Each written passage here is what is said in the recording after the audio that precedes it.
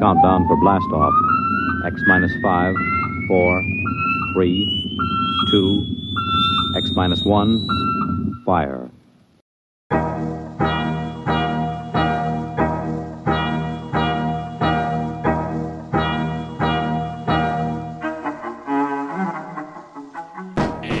Welcome to another episode of the Forgot My Dice podcast. I'm your host, Jonathan Edwards, and with me, of course, the producer who makes a script of questions for an interview to my ignoring that and doing everything live, Mr. Robert Lundgren. How you doing? Hello. Another tongue twister, by the way. That was the difficulty level 9.3 on that one. My wife liked how passive-aggressive I was to you in the last one, so I tried that again. I gotta say, I've been enjoying that too. Your passive aggression kind of fuels my life, actually. I feel a little dirty, but, you know. You're the wind beneath my passive-aggressive wings. Maybe you should feel a little guilty about your kinks, I guess. I don't know. Don't kink shame me. Speaking of kinks, we have a guest host today. What? I don't know. It seemed like a natural way to bring this whole thing together. Just bringing this rodeo right around. Jonathan. Huge fan of London Calling. He's a college professor. He deserves some class, goddammit. Hey, man, you know, like, we've all seen those episodes. With us today is a very special guest host, our friend of the podcast, professor of zombology. There you go. I was looking for that word. Brendan Riley. How you doing? Hey, fellas, thanks for having me back. I'm doing great. You can't see it right now, Brendan, but much like Indiana Jones, I've written you a message on my eyelids. Fantastic. That is something that happens all the time. It's really frustrating because often they're writing in a mirror, so it's hard to read. Oh, I knew I should have been a teacher. Yeah. No. I would have definitely had some placards behind my desk, and after somebody tried that, I would have definitely given them like a number grade, like the Olympics. So I'm not going to lie. I'm a little gullible. And when you said that, there was a little bit too long of a moment where I was thinking you're actually like revealing something about the teaching profession I didn't know. And then I was like, wait, that's stupid. People write you secret notes on their eyelids? No. I don't know. All right. Well, there you go. There's our disappointment for May 30th, 2022. Yes. Thanks for ruining it. You ruined Memorial Day. Well, I'm sorry. I am done for the semester, so maybe I'm feeling footloose and fancy free. There you go. Well, as always, we're going to kick this episode off with a big old thank you to our patrons over at Patreon. You guys help us keep the lights on and help us keep this show a-truckin'. Can't believe it's episode 129. Like, every time I look up at the episode count now, I'm just always in a mild shock, Robert. Like, it's just unbelievable. Nice. But that pales in comparison to the episode count of our guest host. What are you up to now? Let's see. I think 440. I think I just posted 440. Well, you know, for those of you who don't know, I do a podcast called Pick Up and Deliver, where I strap on a lav mic while I'm taking a walk and I record myself talking for a few minutes. So it's usually about 15 minutes. I don't really edit it very much, and I post it 2 or 3 times a week. The goal is to do about 100 a year between the end of January and mid-December. And so I've been doing it about 4.5 years now. Hey, Jonathan, you want to hear something fun? Yeah. We inspired him to launch a new type of episode because the whole thing about Streets of Fire, he started doing a monthly episode of what has Brendan watched over the past month. Oh, that's glorious. Yeah, it's been great. Look at that. Streets of Fire continuing to bring happiness to the universe. That's right. It's the gift that keeps on giving. Yeah. You know, if I ever had a podcast of me recording anything while I was walking, it would just be called, "What the is that guy doing?" Because I have traffic circles in my neighborhood, which are apparently a natural determinant of somebody's intelligence. I think we should use it to weed out the weak-minded and, traffic circles. Mm-hmm. Like, who knew? I took my daughter to a swim meet last weekend in Indiana, And as part of it, we went through Google like takes us off the freeway a couple miles early, and we go through some back roads. And there's this neighborhood. We have gone through it before, and it is the most infuriating thing because the city planner talked them into putting in a traffic circle, but no one taught them how to use it. So they put stop signs on all the entrances to the traffic circle. They didn't. They did. Oh, that's so it's a 4-way stop with a circle in the middle. It's hilarious. Except infuriating because you get there and like, why do I have to stop? I passed no. That's the whole point. I passed no less than 4 of these things. One of which is I should say 2 of which are on a major artery that goes north south, and it is absolutely spellbinding to watch people just not understand it. Like I don't get it. I just don't understand how they didn't learn what a traffic circle is and how it's like a super efficient way of doing things. You go to other countries and they've got like 4-lane wide traffic circles. Mm-hmm. Mm-hmm. Hey, look, kids, Big Ben.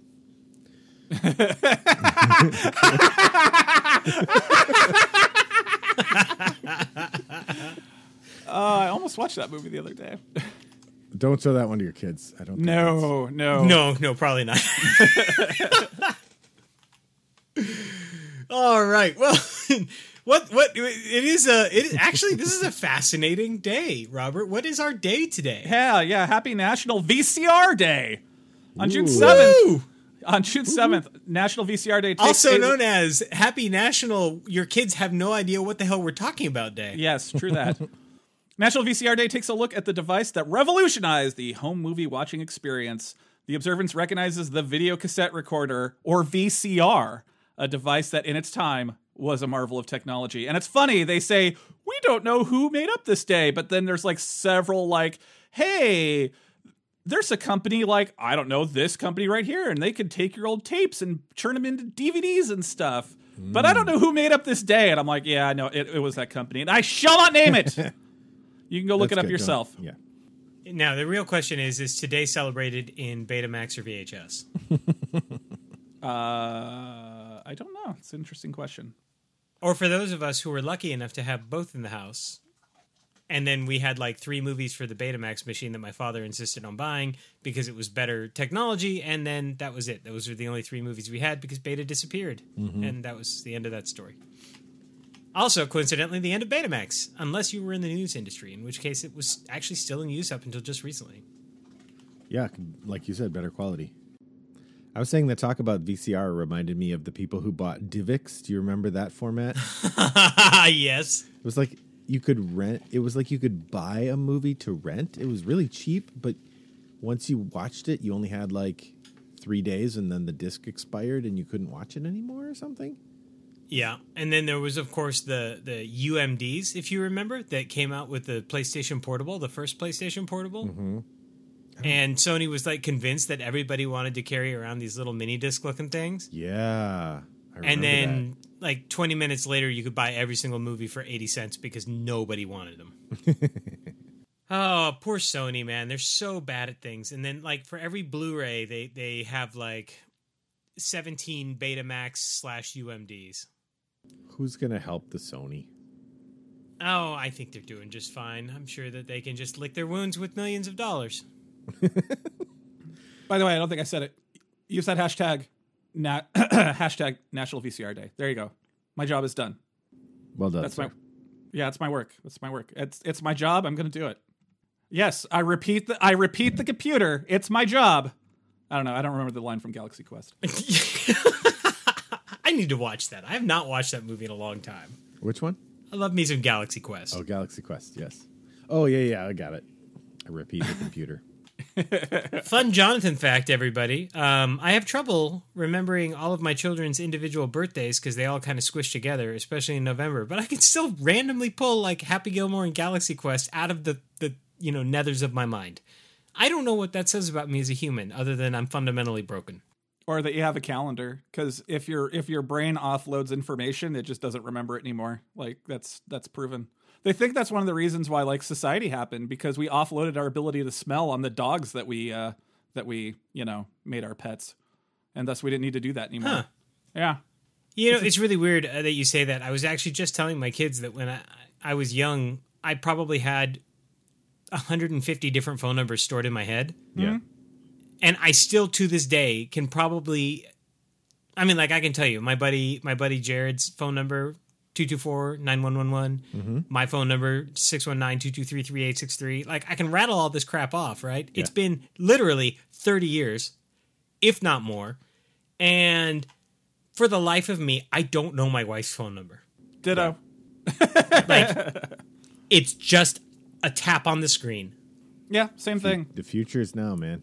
There's a novel by Charlie Stross called Accelerando, and the first chapter takes place in like 2045, I think, and one of the main characters has sort of like futuristic Google Glasses type thing, but you know, it's a cell phone, whatever.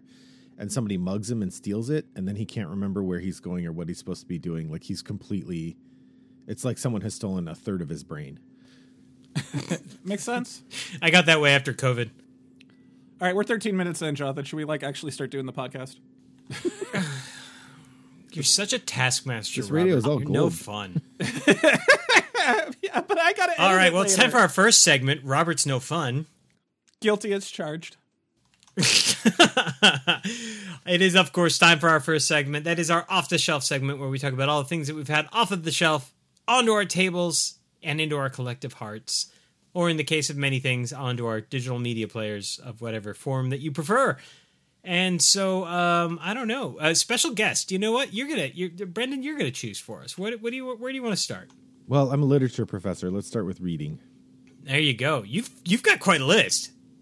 Well, none of these are finished. These are all, well, actually one of them is finished. The other two are in progress. If you know Neil Stevenson, the famous sci-fi writer, famous for Snow Crash is probably his most well-known book. Snow Crash is great. Yeah. He wrote a series in the mid-2000s called The Baroque Cycle. It's Quicksilver and then two other ones that I can't remember what they're called right now. And I decided I would reread them, but they're massive. They're like tiny print 1,600-page novels. And like hardcover, huge. So I'm reading it. I've been reading Quicksilver for about 3.5 months now, and I read about 5 pages a night. And I'm just like slowly plugging my way through. And I'm just going to read the whole cycle over the course of like probably 2 years. But I'm enjoying that. It's sort of late medieval time, early Enlightenment era, grand sweeping history of the world told through sort of semi-fictional characters in the style that he has adopted lately. So that's been really fun. Then I've been working on a short story collection or reading a short story collection called State of the Art by Ian M. Banks. Have either of you read any of the culture novels from Ian Banks? The first one's called Consider Phlebas. No, not yet. They're really good. It's sort of like if European socialists became super AIs that had more military might and intelligence than anyone else in the galaxy, and then they went around telling other civilizations that they're not good enough. They're actually really great space operas with excellent politics sort of blended in. The second novel in the series is called The Player of Games, and it's about like the best player of games, like board games in the galaxy. And he's sent to this planet where they have this game that they play every year that determines like who's the king and who's in charge of the military, and like your social standing is determined how well you do in this game tournament. But so this is the fourth. It's a short story collection in that series, State of the Art. And then I don't remember if in previous visits to the show I've mentioned that I'm a bit of a Titanic enthusiast, but I am. And so usually every April I read a book about the Titanic, and this year it was Farewell Titanic by Charles Pellegrino. He was one of the sub-pilots for James Cameron, and really interesting stuff. Told some news stories that I hadn't seen talked about in ways that I hadn't read before, and I always like hearing more about that famous shipwreck, so good stuff. Should we put a spoiler alert on what happens with the Titanic?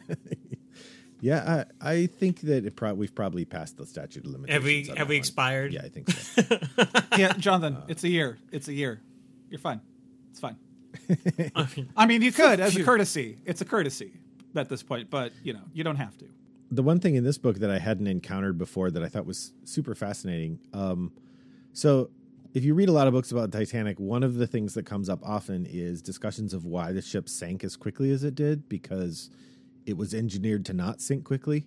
And one of the things that Pellegrino talks about is that It was widely reported among the steerage passengers that the bunks, the rooms, the staterooms in the front half of the ship were all extremely warm, maybe in part because of a fire that was going in one of the coal bunkers. Like literally the coal supply was on fire. But so Pellegrino talks about when they dove, they noticed that a lot of the porthole windows were open. And the way the ship is built, they couldn't just like pop open. They would break, or if they're open, it's because they were open when the ship sank. And so one of the things he talks about is like he just does some math, and he's like the amount of water that was coming in through open portholes as the ship started to sink.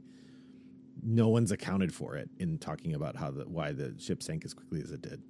And I just thought that was an interesting observation. I haven't seen other people talk about it, so it might just be submarine captain getting theoretical, but it was pretty interesting. Well, I mean, the thing did go down a lot faster than anybody anticipated, so that would make sense. Mm-hmm. So, yeah. Anyway, yeah, that's been my reading. Fun stuff. Here, I'll go next because I have not had time to read anything because TV's been real good. And so usually I read when I'm on the elliptical or whatever, but for whatever reason, I haven't had that. Also, I've been really tired at night. Imagine that. So like I've been working out too late. And how dare you, Robert? Know. How dare you need sleep like a normal human being? I know. I don't know what it is. I used to not, but lately it's been getting to me. So anyway, disappointed. My PDF for Pasión de las Pasiones finally came in. So I started flipping through that a little bit. I cannot wait for our run of that. We're recording the hell out of that. Yeah. I barely scratched it. I was up here one night just reading it as I was drifting off to sleep, and I kind of nodded off and smacked myself in the face with my iPad, so that was fun. That really hurts, by the way. That really hurts. Mm-hmm. The other thing I actually read was Simon Stalenhag, who you might know from, or Stahlhag, whatever, who you might know from The Electric State and Tales from the Loop. He released a new book called The Labyrinth, and my library had it, so I grabbed it. And it's not his strongest work, I'll say that. Oh, no. Yeah. The Electric State is kind of a high bar to clear, but the Electric State was good because like it's low key apocalypse. You could kind of like put it together, but like whatever was going on in the Labyrinth, it wasn't abundantly clear. It was a little bit more mysterious. And if you told me like he's gonna have a trilogy or something about that world, I'd buy it because it didn't spoon feed a lot of what was going on very well as some of his other books. But not that it's bad. It's got his cool art and whatnot. I think it's not his strongest work, but whatever. I mean, it's still like, you know, considering like Tales from the Loop and Electric State were like 10s or 11s, and this one's like merely a 7. You know, it's like it's still pretty good. It's still pretty above the curve. I really just like the term low-key apocalypse. Yeah. Oh, I can't wait for the Electric State, the movie.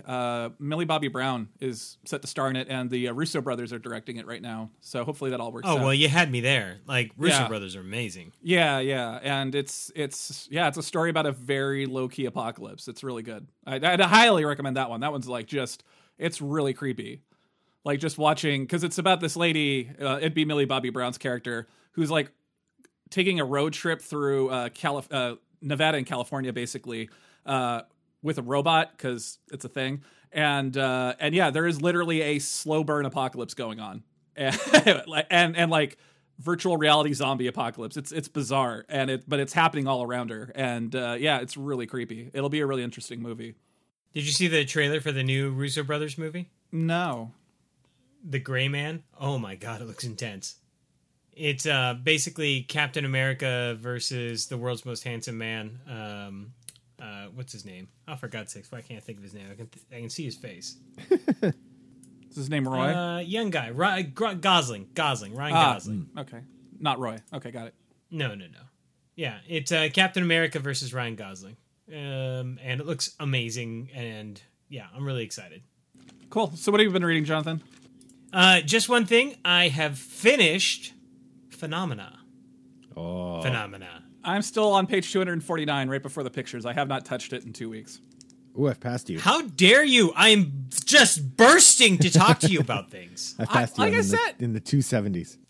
Oh, yeah. I just haven't had time to read. I will wait. I will wait patiently for you all to finish. But I've completed it. I put down my other book, so I will now be returning back to the one that Ray suggested. Oh, for God's sakes, Joe. I think Joe something or other is the guy's name, the author. God, I can't think today. The where's my copy of the damn thing? The Blade itself. Abercrombie. Joe Abercrombie. There you go. I was just about to say that out loud.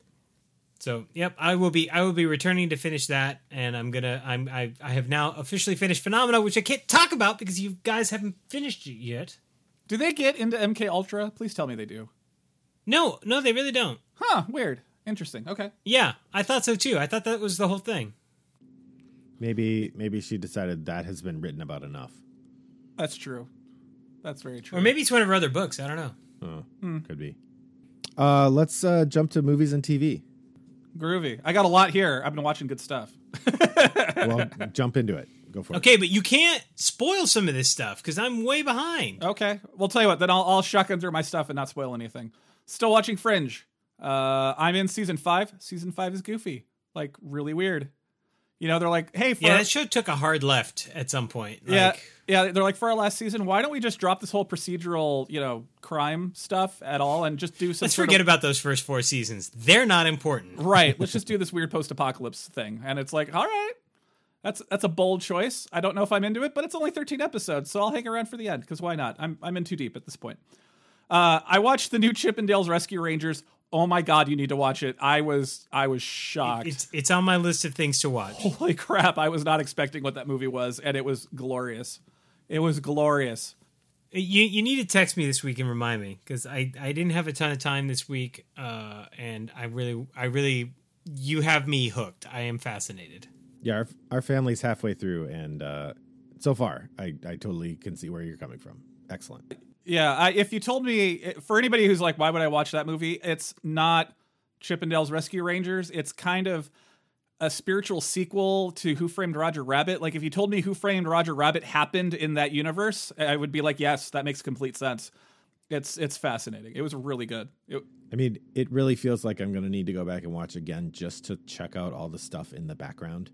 Because oh my gosh, so many, like, you guys now have me absolutely fascinated. There are so many, like, throwaway jokes or background jokes and cameos, because much like Who Framed Roger Rabbit, they called up a lot of other animation studios and got their blessing to put not just Disney characters in it, which was wonderful. It was so good. Which really makes you wonder why they didn't go to theaters with this thing. I don't know, maybe COVID. I have no idea. Like, maybe because comedies don't do as well theatrically, so maybe they just didn't want to risk it. I don't know, who knows. Anyway, Star Trek Strange New Worlds. I guess I don't know how many episodes I'm in at this point. But this last episode was really good. It was about the engineer and whatnot. Like, the worst show has been like a 7. The best one was the premiere, which was 11, and everything else has been like an easy 9. Like, it's been great. It's a good show. You should definitely watch it if you like the Star Treks. And then I watched Spider-Man No Way Home, because we were talking about that last time. And so much good stuff. Continues to be awesome. And then I am 6 episodes in of the 7 that have been released so far of Stranger Things Volume 4, and that's it. Okay, don't you tell me a thing about that. I would murder. How about, can I say this? Our reading that we've been doing has been interesting homework for Stranger Things in general. Mm-hmm. Yeah. Okay, I'll give you that. All right, I'll yeah. allow it. So when you watch it, you'll see a little bit more of that. Kind of like how watching Ghostbusters was kind of interesting after reading that book, and you're like, oh my God, they're talking about stuff I just read about. Like, real, air quotes, real stuff. Yeah. All right, Jonathan, what have you watched? What have I watched? So the kids and I, we took our projector and a laptop camping, and we streamed Happy Gilmore as a way to keep them out of trouble until bedtime, and they loved it. And that movie actually held up surprisingly well. There was only really one questionable, like 90s humor doesn't work anymore scene. But beyond that, actually, it still works pretty damn well. And it was nice to remember why it was that Adam Sandler was funny at one time. Mm-hmm. Harsh. I stress the at one time. I'll leave it there. Then we also last night watched Mask of Zorro. Is that the first one or the second one with the Antonio? That's the first one. Or as I like to call it, white people trying to be Latin. And it was really awkward. And watching it in 2022 The movie itself is just fine. It's just there's a lot of awkward casting choices, and there's some really like, whoa, why are we like over sexualizing this person at this point? You know, it was really awkward at that point. Wow. I remember really liking that movie when I first saw it. It's got a really good swashbuckling thing going on, but like Anthony Hopkins and Catherine Zeta-Jones are like as British as they get, and they're really not Spaniard. Especially Anthony Hopkins, who doesn't even try an accent. He's just being British. He's just being Anthony Hopkins with a mustache. Yeah. And I mean, like, his performance isn't the problem. It's just like, it's really tough to see Caucasian folks cast as a variety of different Latin cultures that are very different from that. It was just awkward. Also, some absolutely terrible Spanish in that movie. Like cringe-worthy Spanish. Like just poorly rendered language? No. The words were correct. It's the pronunciation was just wrong. It's like, oh yeah, you've never spoken Spanish before in your life. That hurt. Mm-hmm. So awkward. It was an awkward movie to watch in 2022. Just that's it. It's been like a year since I've seen you all, so buckle in. No, I'll just talk some recent stuff. My family's really been enjoying this British show called Taskmaster. Are either of you familiar with Taskmaster? No, I haven't seen it yet. So it's been on for 6 seasons or so. A buddy of mine had bootlegs of the whole thing, so he gave me a link to his Google Drive. And my cat's joining me. Sorry about the meows. It's this comedian and his assistant, and the assistant is actually the guy who created the show and makes all the puzzles. And they have 4 comedians who are signed up to do these tasks. And each episode they give them really weird tasks to do, and they're competing for points. And at the end of the episode, they'll get prizes, and the prizes are things that they brought in. So there's one episode where they're like, he had them bring in something that was meaningful to them. So like one guy brought his wedding ring, and another person brought like a T-shirt he had made, and both of these things became prizes. So like if the guy who brought his wedding ring didn't win that week, he lost his wedding ring. Oh my gosh. Yeah, but it's very funny. And then the task they give them, it's really hard to articulate. Like, so for example, one of the tasks that they give in one of the first couple episodes is they bring them to a mall and they have to give a high five to a 55-year-old. That's their task.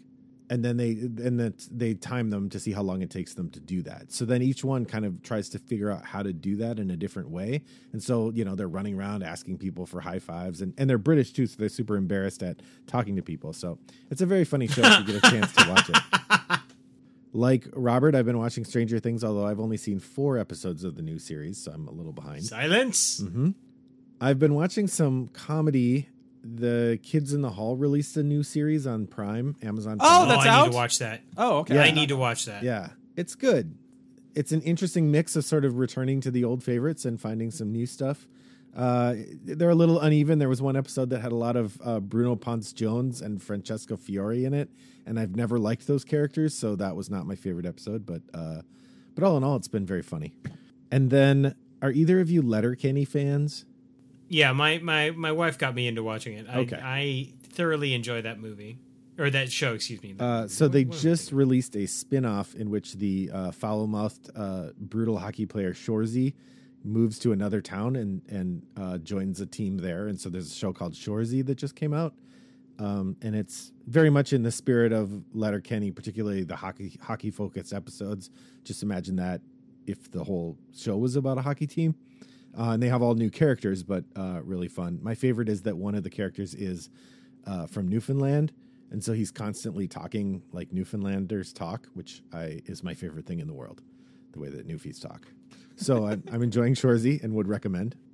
I've been watching the TV show Sex Education on Netflix, which is... Oh, I hear really good things about that. Oh, it's incredibly funny. I would not watch it with anyone who's not in your generation, though.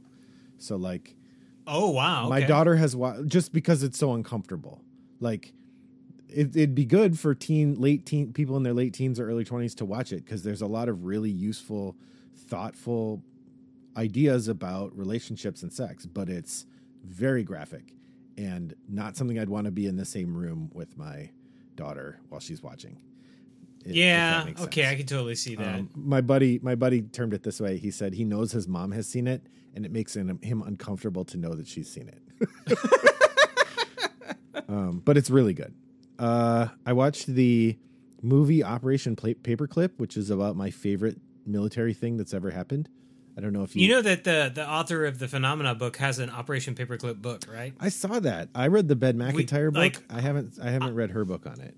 I will gladly go down that rabbit hole with you, bud. Nice. You just say the word. Operation Paperclip is absolutely fascinating. Yeah, well, that could be our next one. But I watched the Colin Firth movie based on it, and it was fine. I'm not going to buy the DVD or anything, but it was fine.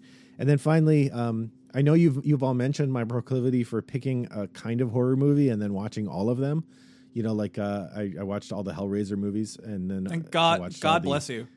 Wait, by the way, did you watch all the awful ones that didn't even star the original guy who played Pinhead, but that other guy? Yeah. I watched. You went that far. Oh, yeah, I've never brought myself to actually watch. I think it's either the last one or the second to last one, because I think he did 2, right? 2 or 3. Whatever. Yeah, they're bad. Yeah, don't. But so my latest kick is movies where people all get trapped in the same place together and then have to figure out a way to get out or they die.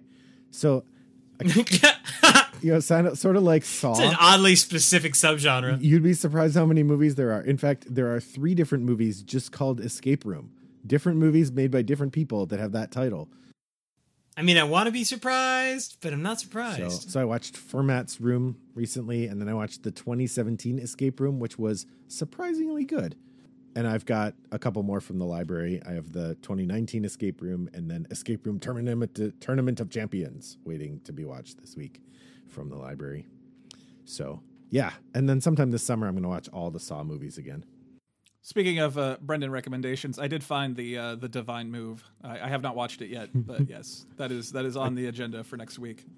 I can't wait to hear what you think.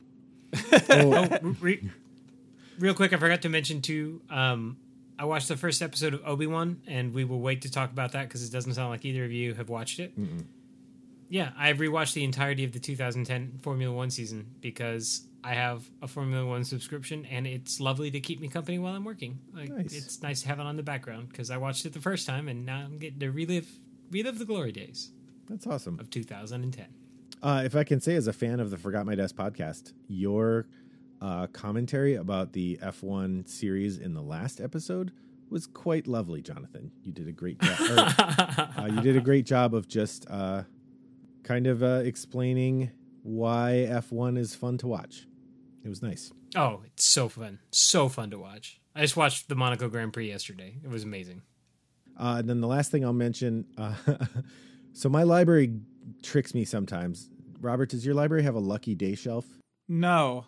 So a Lucky Day shelf at our library is books and movies you can't request. Like they're new, and so they just have them on a shelf, and you can only check them out for 7 days. You can't renew them, and you can't request them. So the only way you can get them is if you happen to get a Lucky Day. Okay, yes, they do have that. They call it something else, but yes, we do have that. Okay.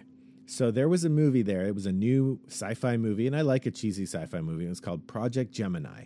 And I didn't know anything about it except it looked like it's a bunch of people who go to another planet to try to save the Earth. Think about like Interstellar. And, when they get there, there's something bad there, right? Okay. Well, I'm really liking this cover. I just Googled it. Yeah, that's what happened to me. And I got it. And wow, I know this is a positive podcast, but I have not watched. Is it spectacularly bad? Because this looks spectacularly bad. So bad. And one of the things that makes it particularly bad is that I'm pretty sure a significant portion of the cast don't speak English, and they were speaking their lines phonetically. What gives you that idea? By the way, this is starring Igor Koreshkov. Right. I mean, they're all Alyana Konstantinova. Well, Samukov Kostya, Dmitry Fried, and let's not forget about Martinez Lisa. That's right. Well, I mean, certainly I wouldn't be surprised if English weren't their first language, but I'm surprised they filmed the movie in English. They must have thought like Americans will be more likely to watch it if it's in English. But because of that, some of the dialogue is incredibly stilted.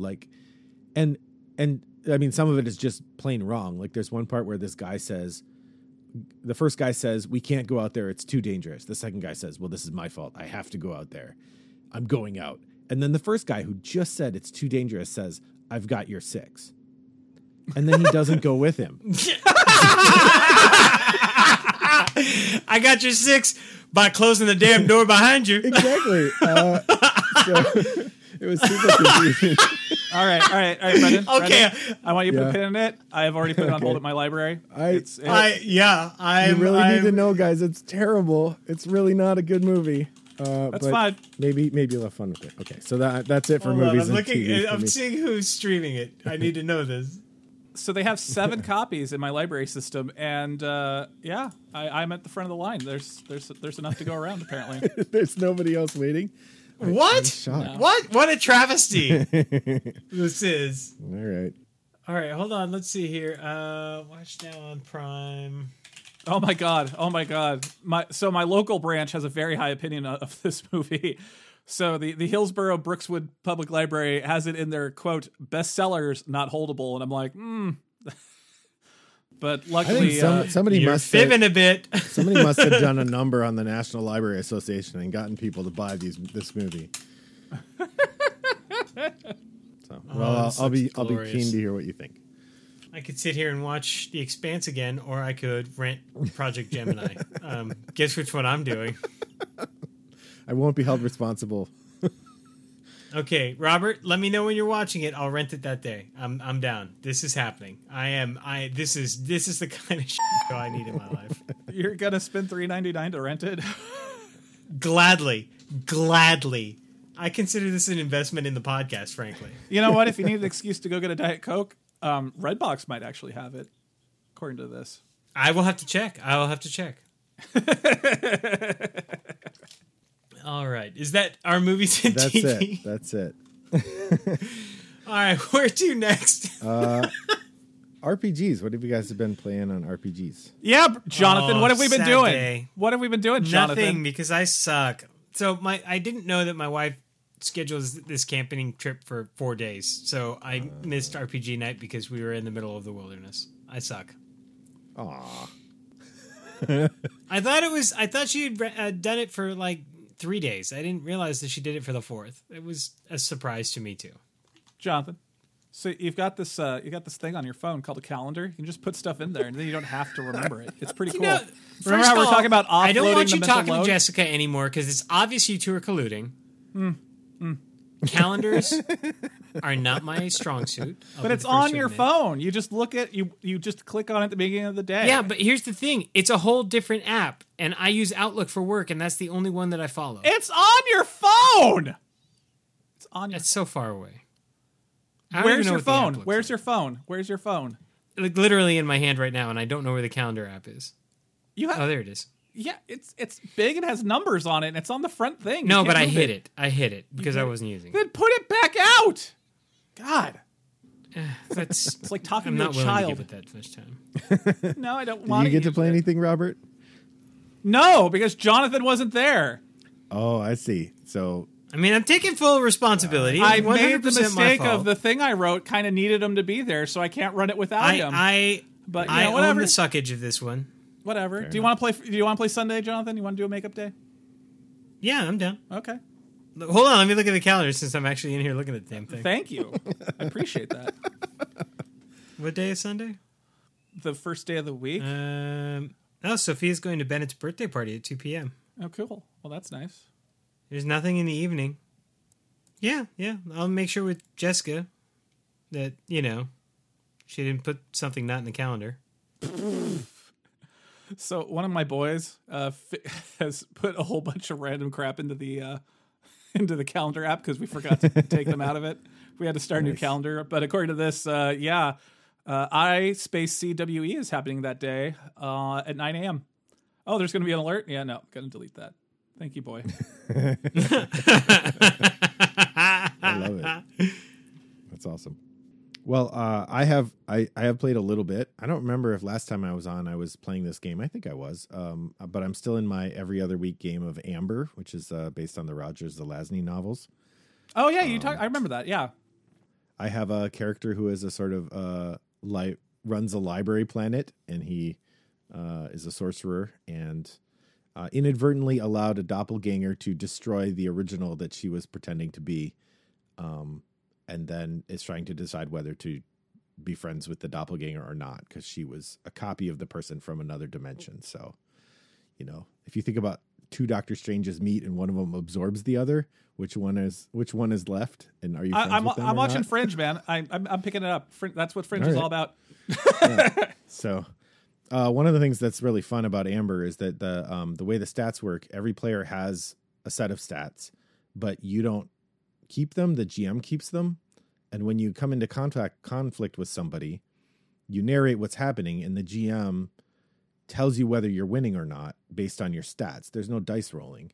So, like, if I got in combat with you, we would start fighting, and over the course of the fighting, I would be, like, sort of slowly winning or slowly losing against you, assuming you and I are closely matched. And based on slowly winning or slowly losing, that's how you know, like, oh, he's stronger than I am. I need to get out of here or whatever. And one of the things that you can do is you can basically take negative points to get better in some things. And the negative points result in you getting kind of penalties, but you don't know that they're there. And so one of the penalties my character has is that he sees the world too optimistically. And so sometimes the way the GM will describe things to me is literally my character not understanding the negative consequences of what's happening around him. It's a lot of fun because, like, my character basically ends up trusting people he really shouldn't trust, or telling too much to people he shouldn't to. And the whole time Brendan knows he shouldn't say anything, but it's more fun if my character is like, well, isn't that the worst when you have to play your character properly? It's great. Even though, like, you being outside of your character, you're like, well, this is a crap idea. Yeah. It's great though. So anyway, that continues. What about video games? I have none. I haven't played any video games except for, like, a casual game on my phone where I make trees match other trees. It's stupid, but it's something to do while I watch TV. But other than that, as somebody who plays many stupid games on their phone, I concur and agree. But what else have you guys been playing? What have I been playing? So Lincoln and I are playing a lot of fighting games lately. So we've been playing a lot of King of Fighters 15 and Samurai Showdown because they are fun and they totally make me giggle. And he's actually getting really good at them, which scares the living daylights out of me. I might be losing my crown as fighting game champion of the house. And I'm not okay with that. Got sucked into the Castlevania collection again because classic Castlevania games are just the best thing ever. And then that took me down the rabbit hole of old games that I wanted to play. And so I started playing the Sega Genesis collection again on my computer. And Sega Genesis was good days. Those were good days. Yeah, I was thinking about dusting that off because all of the Phantasy Star games are in that collection. I'm like, I haven't played those, and I've been kind of into turn-based old school RPGs, and I'm like, that would fit the bill. Nice. And there's guns. Also, I realized I need to get the Castlevania collection, Jonathan. You know why? Because the one on Sega Genesis has Quincy Morris's kid. That's the main protagonist. Castlevania Bloodlines. I know. And when I found that out, it's Dracula. Now I have to do it. I'm officially super ready for more Castlevania in my life. So, hey, universe, I'm waiting. That is all. I picked up this game. If you like stuff like that, I haven't talked about it much because I only play it off and on because it's one of those Nintendo hard games. But it's kind of a Metroidvania called Blasphemous, and it's made by a Spanish company, and it's set in medieval Spain, and it is so like metal Catholic. It's amazing. Like the very first thing you do is you wake up let's see here. You wake up in a pile of bodies, and you have this like crazy like mask on with a big giant like pointy hat thing, which looks a little awkward, but it's a Spanish thing apparently. And you murder this big Gollum-y looking guy, and then the first thing the guy does is he pulls his mask off, fills up the mask with the giant's blood as it's dying, and then puts the mask back on. I'm like, oh my god, and stuff like that happens. So much DLC for this thing too. I know. One of the early things you can do is you can, the way you make your sword better is you find these statues. And so I found one of these statues, and it's the statue of angels, and your sword has thorns on it because of course it does, because, it hurts. Because everybody hurts sometimes, I guess. But the when it describes the angels taking the sword, it literally describes them as wiping their angelic tears off on the thorns of your sword. And I'm like, yeah. It's just it's so metal. It's awesome. They're a very tiny team. If you like, it is Nintendo hard. I've been like stuck on a boss for weeks, and I got distracted by my games, so I haven't been playing it. Oh my god! And they're in the like one of my top 4 cities to move to and leave it all behind. Sevilla.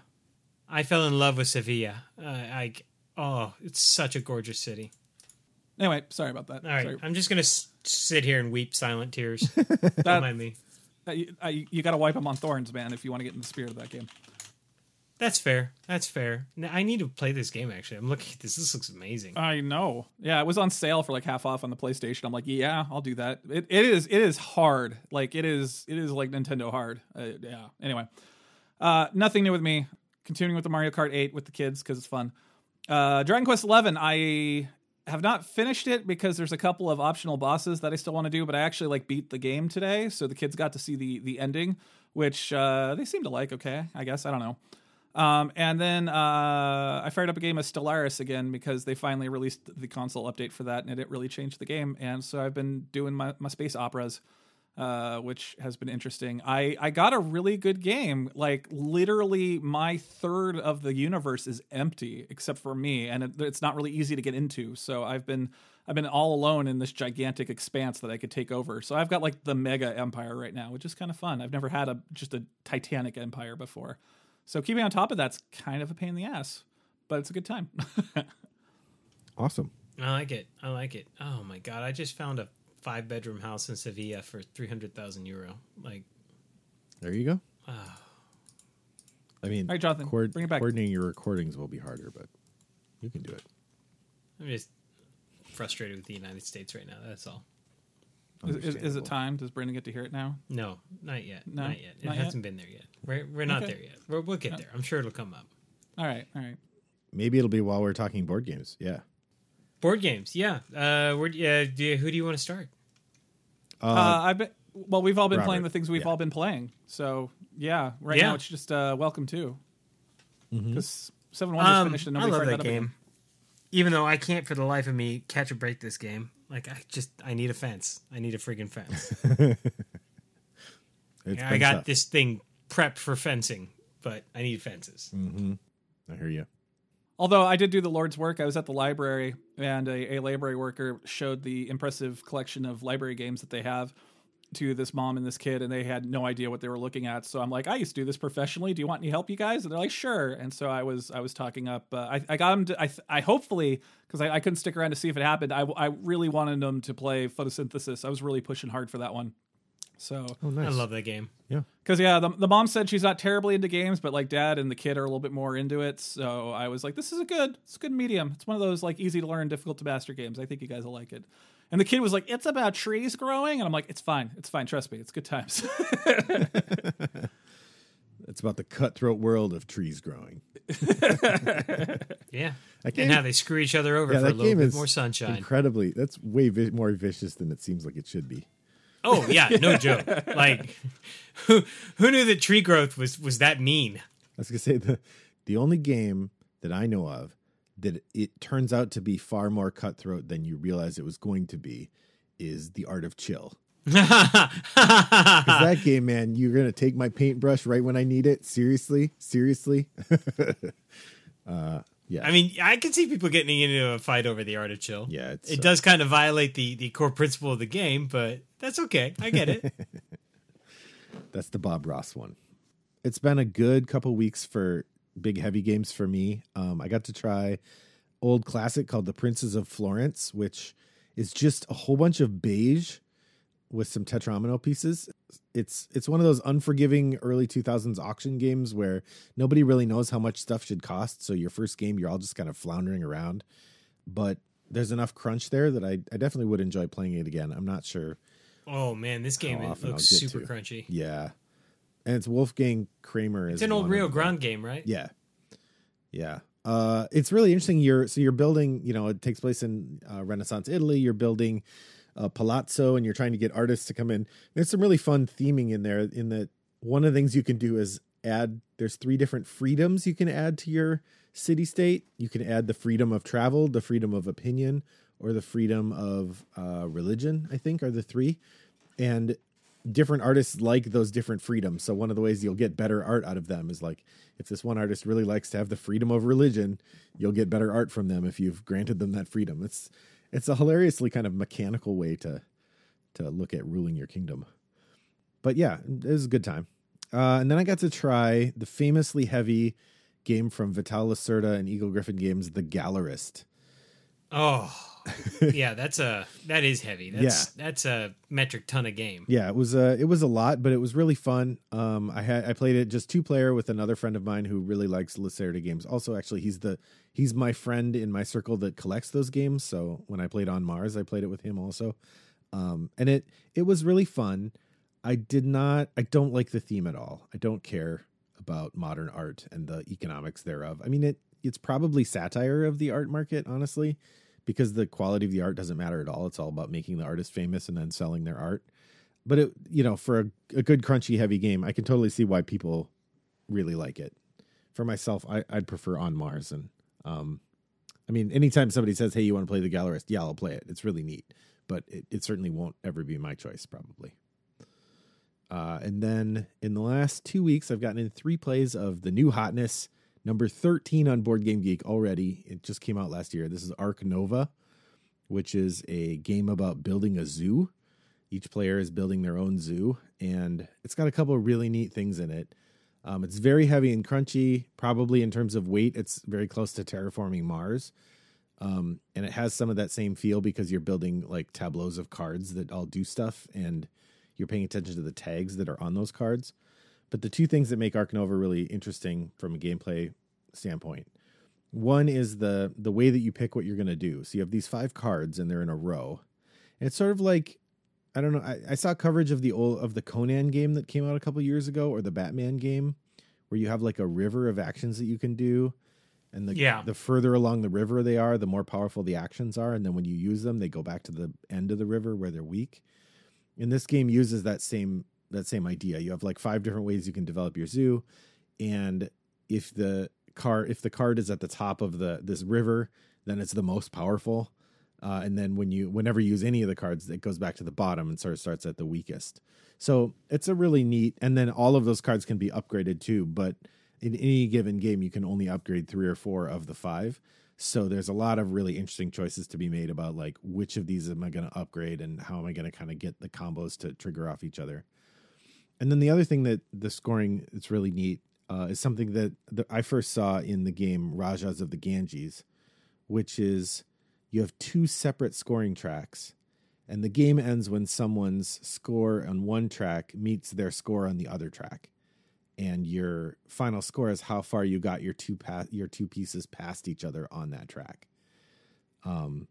It's a really neat mechanism, but it results in these really demoralizing scores.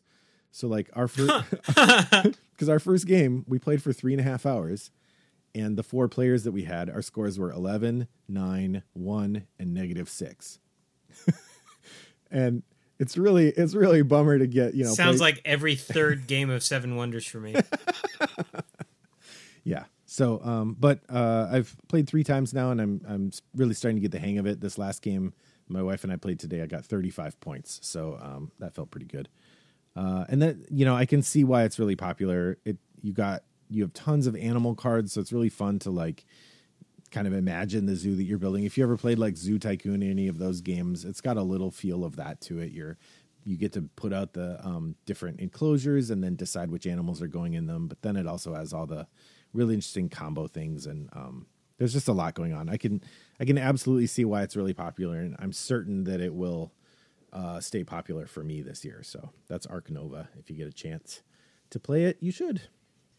Well, for me, it's been a couple games with the kids. That's all. We've played a bunch of Marvel United X-Men. The kids finished up school, and so since we had some time off as well, I sat down and we played a bunch of Marvel United X-Men with them, and they were having a great time. And I'm really I love that little system. It's not tough to teach, but there's still a lot of crunch in there, like just enough to give like a hardcore gamer something to sink their teeth into. You know what I mean? Is there any systemic, like, substantial difference between the other Marvel United game and the X-Men one? If you play base rules, no. and they're completely interchangeable. But there are several additive rule sets in the X-Men game, and especially with the expansions that really do change it up quite a bit. And so here's the big question is, can you be that character who makes everybody freeze and then you get to run around and like adjust their sunglasses and stuff? Quicksilver? That's yes, you can. Quicksilver's in the game. So when you're playing Quicksilver, do you just take all your turns at the beginning? No, but he does have some interesting cards that are specific to him that basically let him jump the line on some things. That's funny. And then I've been playing Century Silk Road with Dale on Board Game Arena, which has continued to be fun. Of course, we have our Welcome To game. I introduced Pandemic to some friends of mine that had never played it before, and so we were having fun battling diseases. That game still feels awkwardly realistic in 2022. Mm-hmm. It doesn't hit the way it used to. It hits a lot closer to home than it's supposed to, and it feels just awkward and odd. And when you lose, you realize just how broken our government is. Now it's time, Robert, because you, Greg Abbott. You really up our state. That's all. For the listeners who don't know, I teach a board game class. So I teach a couple different ones, actually. And one of the classes I teach is called Board Games as Literature. And in the past, I have used Pandemic as we have a unit where we play Pandemic, we watch the movie Contagion, and we read sections of The Hot Zone. Well, this year when I taught the class... Oh, man, that book is... it's incredible. Yeah. But when I taught the class this year, I decided, there's a decent chance I've got some student in class who, lost a family member to the pandemic. So maybe we won't play Pandemic. So I used Horrified instead, and we did a unit. We read The Invisible Man by Jules Verne, or H.G. Wells, and we watched some of the Universal Monster movies, and then we played Horrified. But then I couldn't play Betrayal at House on the Hill too, because it's not a horror class. So then I had to get rid of that. So I basically had to redo my entire syllabus because I couldn't play Pandemic anymore. So I agree. It feels like it hits too close to home. Yeah, it's really weird playing it post actual pandemic. It's just, I don't know. It feels like there's a lot more social weight to it than there's supposed to be. You know what I mean? Yeah. The gameplay itself, like totally still vibes. Like it's such a great little co-op experience, and it's a great way to hook new people into board games. And then I played something crunchy with myself. I sat down and I played some single player Hadrian's Wall and continued to have fun with that. We talked about it a little in the last episode or the one before it. I can't remember which, but it came up because it got called out for a Game of the Year award. And it just kind of put it in my head. And so I took it out and played it again and had a great time. And then while camping, I taught my kids how to play dominoes. And yeah, we had a good time with dominoes. It's a good math game. I think that's it then. I think we've done all the sections. All right. Well, that brings us to the end of our off-the-shelf segment, which means, of course, it's break time. And when we return, it'll be time for our Wisdom of Crowds. So we will see you in a moment.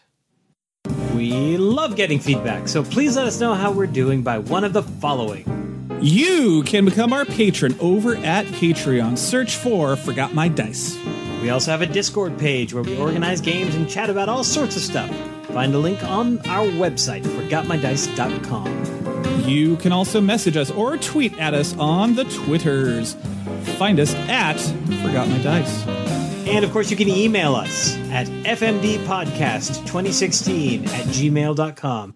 Or you can head on over to our website, forgotmydice.com, where all of our episodes are available, plus game reviews and other content. If you like the show, the best way for more people to find out about us is to give us a review on iTunes, Google Play, Spotify, or Stitcher. Last of you, for those of you listening in the village, call the operator, give your number, and ask for us to be put on the rotation. Robert, this needs to stop. Listen, I'll make you a deal. I will not make any deals with you. I will not be pushed, filed, stamped, indexed, briefed, debriefed, or numbered. My life is my own. Oh, God, I'm going to cut his cord. And now it's time for the news to clap back with the Wisdom of Crowds segment, our bi-weekly tabletop news segment, and that was the most passive-aggressive joke I've said all day. No, welcome back. No. Welcome back. No, just straight into the passive-aggressive joke that nobody has any context for, but I assure you was funny in a very Barbie kind of way. I'm sure they got the clap. Clap. I applaud that comment. I need to be put down. All right, moving right along. It is, of course, time for tabletop news. And there is some tabletop news to discuss. I've got a couple, and Robert's got a couple, and then Brendan, you've got one, right? Right on. All right. Well, returning to the Marvel Champions world, it's getting another big box expansion, and this is all about the X-Men. It's time for the Mutant Genesis Crisis. Yes, the Mutant Genesis is going to add X-Men like Colossus and Shadowcat, and foes like Magneto, Sabretooth, and of course, everybody's favorite mindless killer robots, the Sentinels. A bunch of new scenarios, a bunch of new hero packs, a bunch of stuff all around the Mutant Genesis Crisis in the game or in the comics is coming to you soon. They're expecting it in fall of 2022. Man, that game just keeps on going.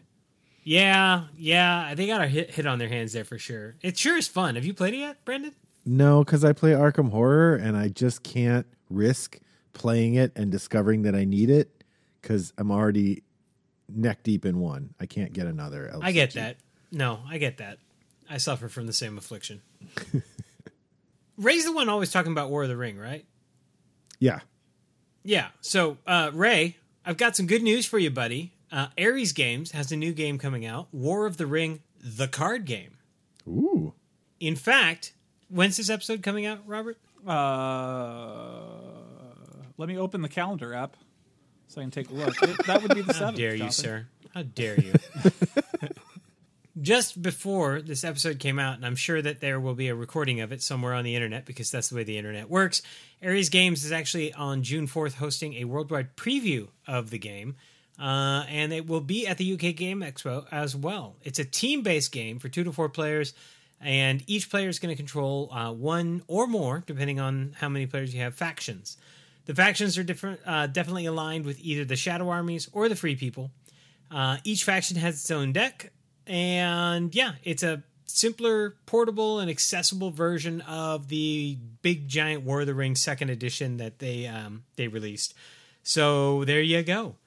War of the Rings, the card game. It was designed by Ian Brody, and you might know his name from the Quartermaster General series, and it will be out in late 2022. Is it going to be shorter? Well, I mean, if it's simpler, more portable, more accessible, I'm thinking that the time comes down as well. Yes, all right. But there's only one way to find out, and that's when the game comes out. Because I looked for the rule book, but it's not out yet. Okay. All right. Well, June 25th, so the end of the month, my friends. It is Free RPG Day for participating stores in your area. So go forth and get free RPG demo-y stuff. Some highlights include, it looks like there's going to be a Root RPG thingy that's going to come out, if that is your bag. Paizo, of course, is doing one of the... Paizo Adventures, actually, for Free RPG Day are quite excellent. I would highly recommend. Privateer Press is releasing something for the Iron Kingdoms 5th edition. Darrington Press, who is the publishing arm of Critical Role, apparently is going to have something, but that is to be announced, and so on and so forth. Oh, and there's going to be Cyberpunk Easy Mode, which will be a demo for the Cyberpunk Red. So there you go. Go check it out. It's at the end of the month. Just friendly reminder, I guess. Jonathan. All right. Well, we are starting to get our nominations for the 2022 awards season, and now it's time for our nominations for the Spiel des Jahres Awards. Those are, of course, the big awards that come out of Germany every year. They're kind of industry standard, and we've got all of our nominees that have been published. So, Kinderspiel nominees, Mitquacks and Company, and there's another word in there that Quedlinburg? I don't know. It's by Wolfgang Warsch, and I can't pronounce it. Schmidtspiel, Ach schon clever, by Wolfgang Warsch. I have played one of the Clever games. I don't know if it's the same one. Maybe when it was released in the United States, it was released under a different name. But the Clever games are They call awesome. it That's So Clever, yeah. Yeah. And that was great. So if that's that one, it's good. So the Wolfgang Warsch also designed the Quacks of Quedlinburg. Is that what you were saying? No. The first one is Mitquacks and Company nach Quedlinburg. I guess it was Wolfgang I wonder if Warsch. that's an expansion for Quacks of Quedlinburg. I mean, your guess is as good as mine. My German's a little non-existent. I know that the German title for the original was Die Quacksalber von Quedlinburg, and I'm sure I got that pronunciation right. So sorry to interrupt. No, it's okay. My ability to pronounce German words is really bad, apparently, is what I'm learning very quickly. And then finally, Zauberberg, also known as Magic Mountain, those words I can pronounce, by Jens Peter Schleiman and Bernhard Weber from Amigo Games. Those are your nominees for the Kinderspiel. The Kennerspiel des Jahres, some games we've talked about here on the show: Cryptid by Hal Duncan and Ruth Veers, Living Forest by Aske Christensen and Ludonaut, and show favorite and part of Dune Watch 2023, Dune Imperium by Paul Denon and Direwolf Digital. By the way, Brendan, have you played Dune Imperium? Did you play with us once? Yeah, I've played it a couple times online and one time on a table. That is good stuff, isn't it? Yeah, it's pretty good. That is just tasty. And not just because it takes place in the Dune universe. That just makes it tastier. It's like adding ice to your iced tea. I will say I'm not quite as enthusiastic about it as everyone else seems to be. It's like, is it in the top 10 on Board Game Geek now? It's at least in the top 20, and I'm not sure it deserves to be there, but whatever. I'm grumpy about it. That's okay. That's okay. To each their own, right? Yeah. Maybe one of the Spiel des Jahres nominees will be for you. Perhaps. Scout! And I say it that way because there's a giant exclamation point at the end. By Kei Kajino. Cascadia by Randy Flynn. Oh, that definitely is for me. That game's great. Oh, that might have my cover of the year award because that cover is dope with the big giant majestic elk. Indeed. And Top 10 by Aurélien Picolet. I think we should just call this segment Jonathan Doesn't Know Any Languages Other Than Spanish and English, and it's painfully obvious. So there you go. A lot of new nominees. Wolfgang Warsch, of course, this is actually his 5th and 6th nominations. He's a hit maker. Yeah. Oh, the clever game that I played is Ganjan Clever. Right. That's it. I love that game. That was a clever game. I'm sorry. I didn't mean that. I was not trying to be funny. I think that one works really well as a phone app. I've never played it in person, but I've played dozens of games of it on the It phone. actually works even better as a phone app than in person. It really does, legitimately. I love that game. I played the living daylights out of that game. And another game we've played we've talked about and played on the show is Tokaido, and there's a new version of Tokaido coming out called Tokaido Duo, specifically for 2 players. It is from the original designer Antoine Bauza, and Antoine Bauza has made a lot of really good 2-player games. Looking at you, Seven Wonders duels. Mm-hmm. Of course, Tokaido's definitely a little bit different than Seven Wonders. In Tokaido, you're trying to have a pleasant journey across Japan. And there's a linear track that you follow with different action spaces, and you're apparently in Tokaido Duo, you are very similar to Tokaido, just trying to collect a variety of different things while you travel through the island. And it will be debuting at the UK Games Expo this year, and is scheduled for release by the end of the year, by the end of 2022. And I think that sounds like a fabulous idea. I have this firmly on my to-purchase list. Yeah, it'll be fun to see what he does to make it play differently than the original, because the original is absolutely a great end of the night. You want to chit chat while you're playing. Super mellow game. Yeah, it's perfect for that. So I'm curious to see how the duo changes things. Wizards of the Coast has announced some delays because, this post-COVID world and supply chains suck.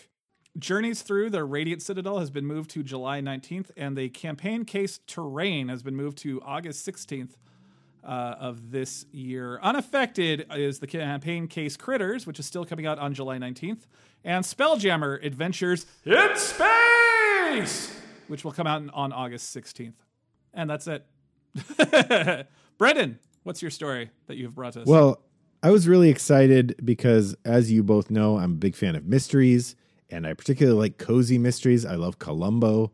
I love Murder, She Wrote. And I learned that there is an RPG that's getting a new edition on Kickstarter. It's just wrapping up as we're recording this, so people who are interested here will have to go and late pledge, but we all know how this works. There's going to be late pledges available. And this is called Brindlewood Bay, and it's sort of like Murder, She Wrote meets Cthulhu. And you play a bunch of elderly women who are trying to solve mysteries around town. But, it's the Yellow King at the King in Yellow, and it's the Dunwich Horror, I'm sure. And, all of the classic tentacles creeping out of the water kinds of things. It's just that you're a bunch of old ladies trying to solve it. And it looks really just up my alley. They have a variety of different funding goals that you can go for. I went in for the digital PDFs, so I'm not going to get a big bulky book, unfortunately, but it also means I'm not breaking my bank to play it. And I'm really excited to try this out. So, yeah, it's on Kickstarter right now. They've raised nearly $500,000. I'm super jealous. And it will be out sometime later this year. You did not mention the best part. The companion book for it is called Nephews in Peril, which is that's right. Probably the best thing ever. Well, I don't know. Are either of you Murder, She Wrote fans? Yes. I used to watch the living daylights out of that show when I was young. So about every 10th episode or so features Mrs. Fletcher's bumbling nephew, Grady, who's gotten himself into some sort of trouble, and she has to go rescue him. So that really suits the format, I think. So it's a Powered by Apocalypse game, and it looks like Jason Cordova is the lead designer. So pretty exciting. Also, they funded the Brindlewood Bay Community Cookbook, which is in character, I guess, prompts and whatnot, plus just recipes like the demo one or whatever you want to call it is peanut butter and jelly scones, so you can bake it yourself, which sounds fun. Yeah, it's a good way to set up theme for an RPG day. If you make the recipes from the book and then play the game. Yeah, it's gonna be great. I'm sure next time when I check in, I'll be able to talk about how it was, or unfortunately, more likely, the PDF that I read and never played. Wah, wah, wah, wah. Look, I stand by what I said during the break. If you make a Golden Girls versus Vampires module for it, I'm there, and I'm totally Dorothy. I was going to say, which one are you? Yeah. No, I'm always Dorothy. I will always be Dorothy. Dorothy is my spirit animal. I love her to death. Rose. I would play Rose. That was the one I was going to go with. I have a knack of telling stories that don't really go anywhere. Like I don't know how. I don't know how. One could argue that you and I both have that knack, and we've made an entire secondary career out of it, Robert. All right. Well, maybe I'd be Sophia then. That's fine. You can claim Rose. Sophia's pretty good. She's very snarky. Mm-hmm. Ray can be Blanche. I'm down. Ray, will you be our Blanche? Hashtag Golden Girls versus Vampires. Let's make it happen, people. Indeed. So if people want to check it out, they can Google Brindlewood Bay Kickstarter. That'll take you right there. It's got 79 minutes left. $20 for the PDFs. I'm thinking about it. Stop being a pusher. I thought that was the point of this segment. It is. Damn it. 76 minutes, I should say. Now, the real question is, do I want the hardcover or not? Well, Robert, you can cut this if you want, but there is one more Kickstarter I've been following lately. It's not actually a Kickstarter. It's on GameFound, and it is the new super fancy version of Castles of Burgundy. I don't know if you've seen this thing, but Castles of Burgundy is sort of legendary for being a really, really good Euro game that just looks like garbage.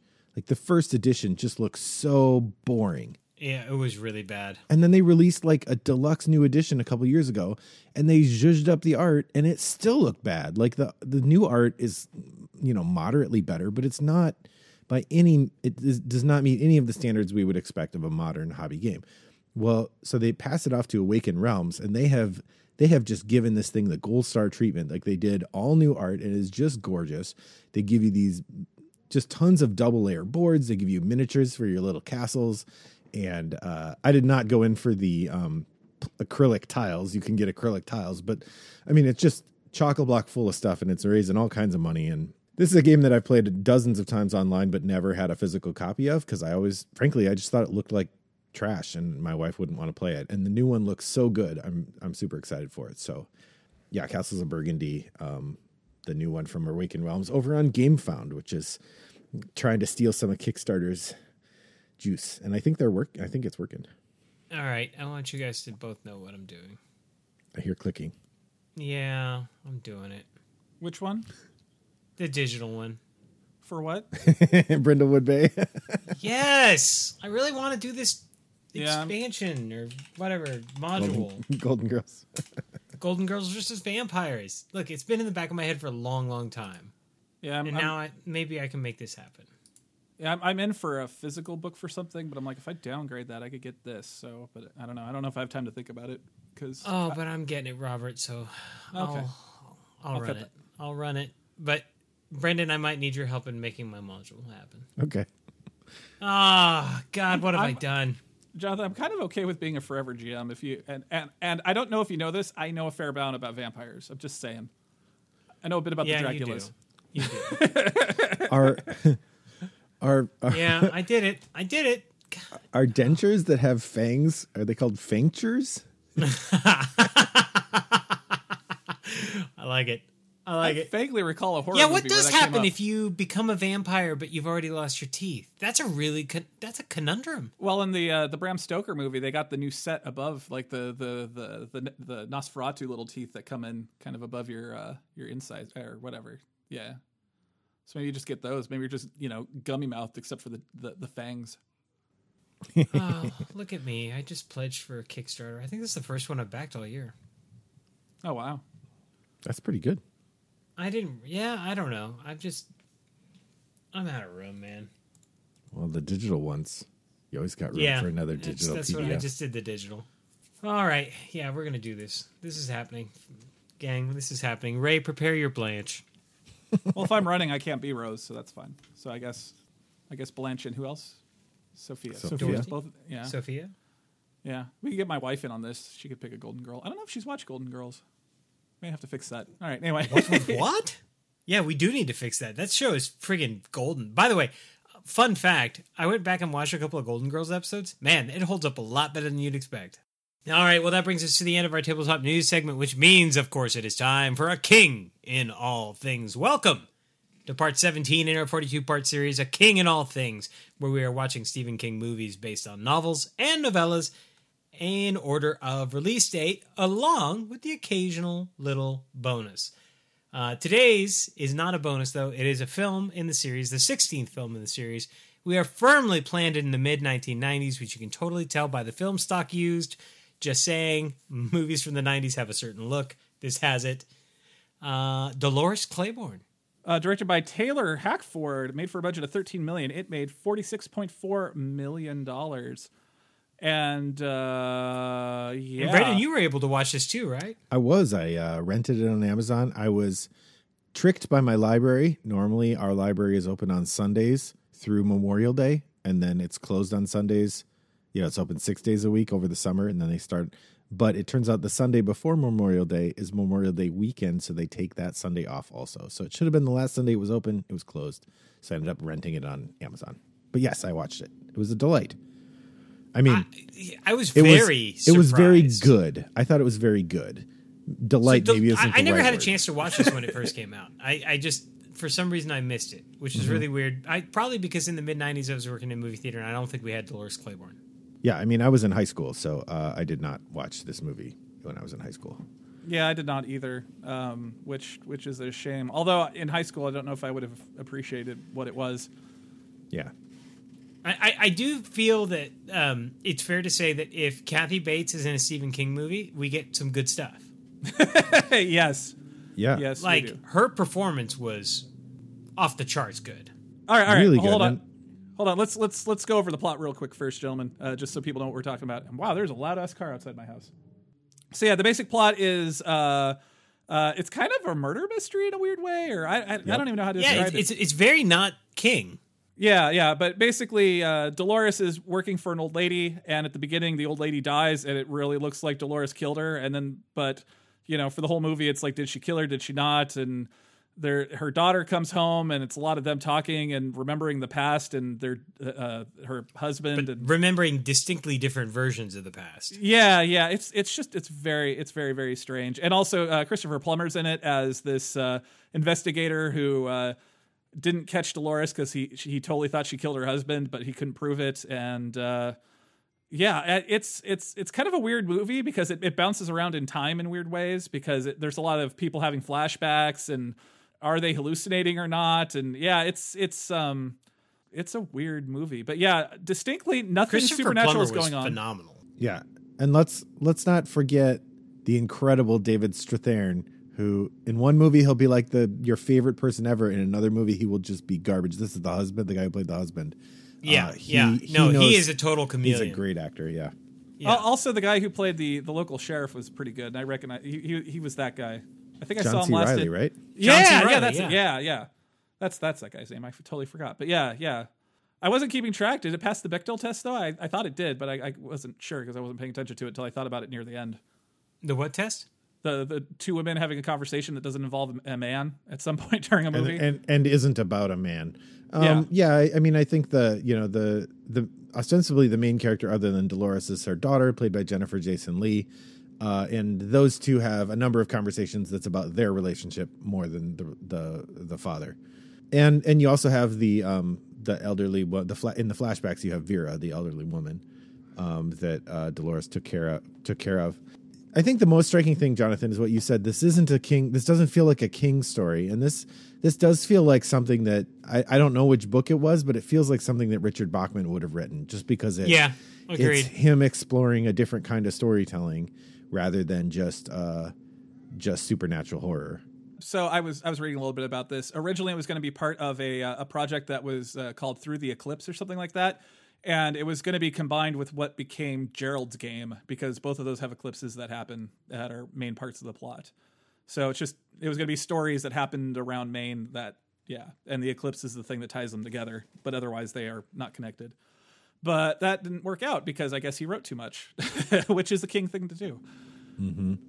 Yeah, no, I was shocked. Like I literally was watching this and I was like, damn, this movie is so good. And I know it doesn't pull punches. Oh no. Like oh dang.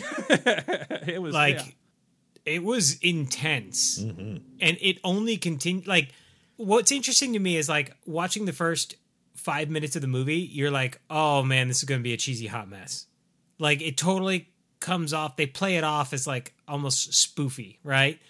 And then it begins to ratchet tension slowly, and it begins to really show itself as more than just that first 5 minutes shows, and that's part of the trick that it pulls. Like it makes you feel really, really comfortable, and then it takes you into very uncomfortable territory, and then it does not pull any of its punches, and they score that much worse because you're totally disarmed by the first 5 minutes. I think one of the things that makes it pretty remarkable is, well, okay, I'll put it this way. When I was watching it, my wife came in and said hello, and I paused it, and I said, we got about a half an hour left, and I kind of told her what was going to happen. And she's like, oh, have you seen this before? I'm like, no, but, they littered the whole first half of the movie with Chekhov's guns that have to go off. But what I think is remarkable about it is you can see where the plot is going way earlier than you would expect to, but it pays off in a way that you really want to watch it. You don't feel cheated by the fact that you know where it's going. And because you know where the story is going, the emotional elements, the scenes that you guys were talking about where they don't pull punches, they work that much better because you're not worrying about, well, what's going to happen. You know what's going to happen. So instead it's the emotional character, the emotional revelations of the characters.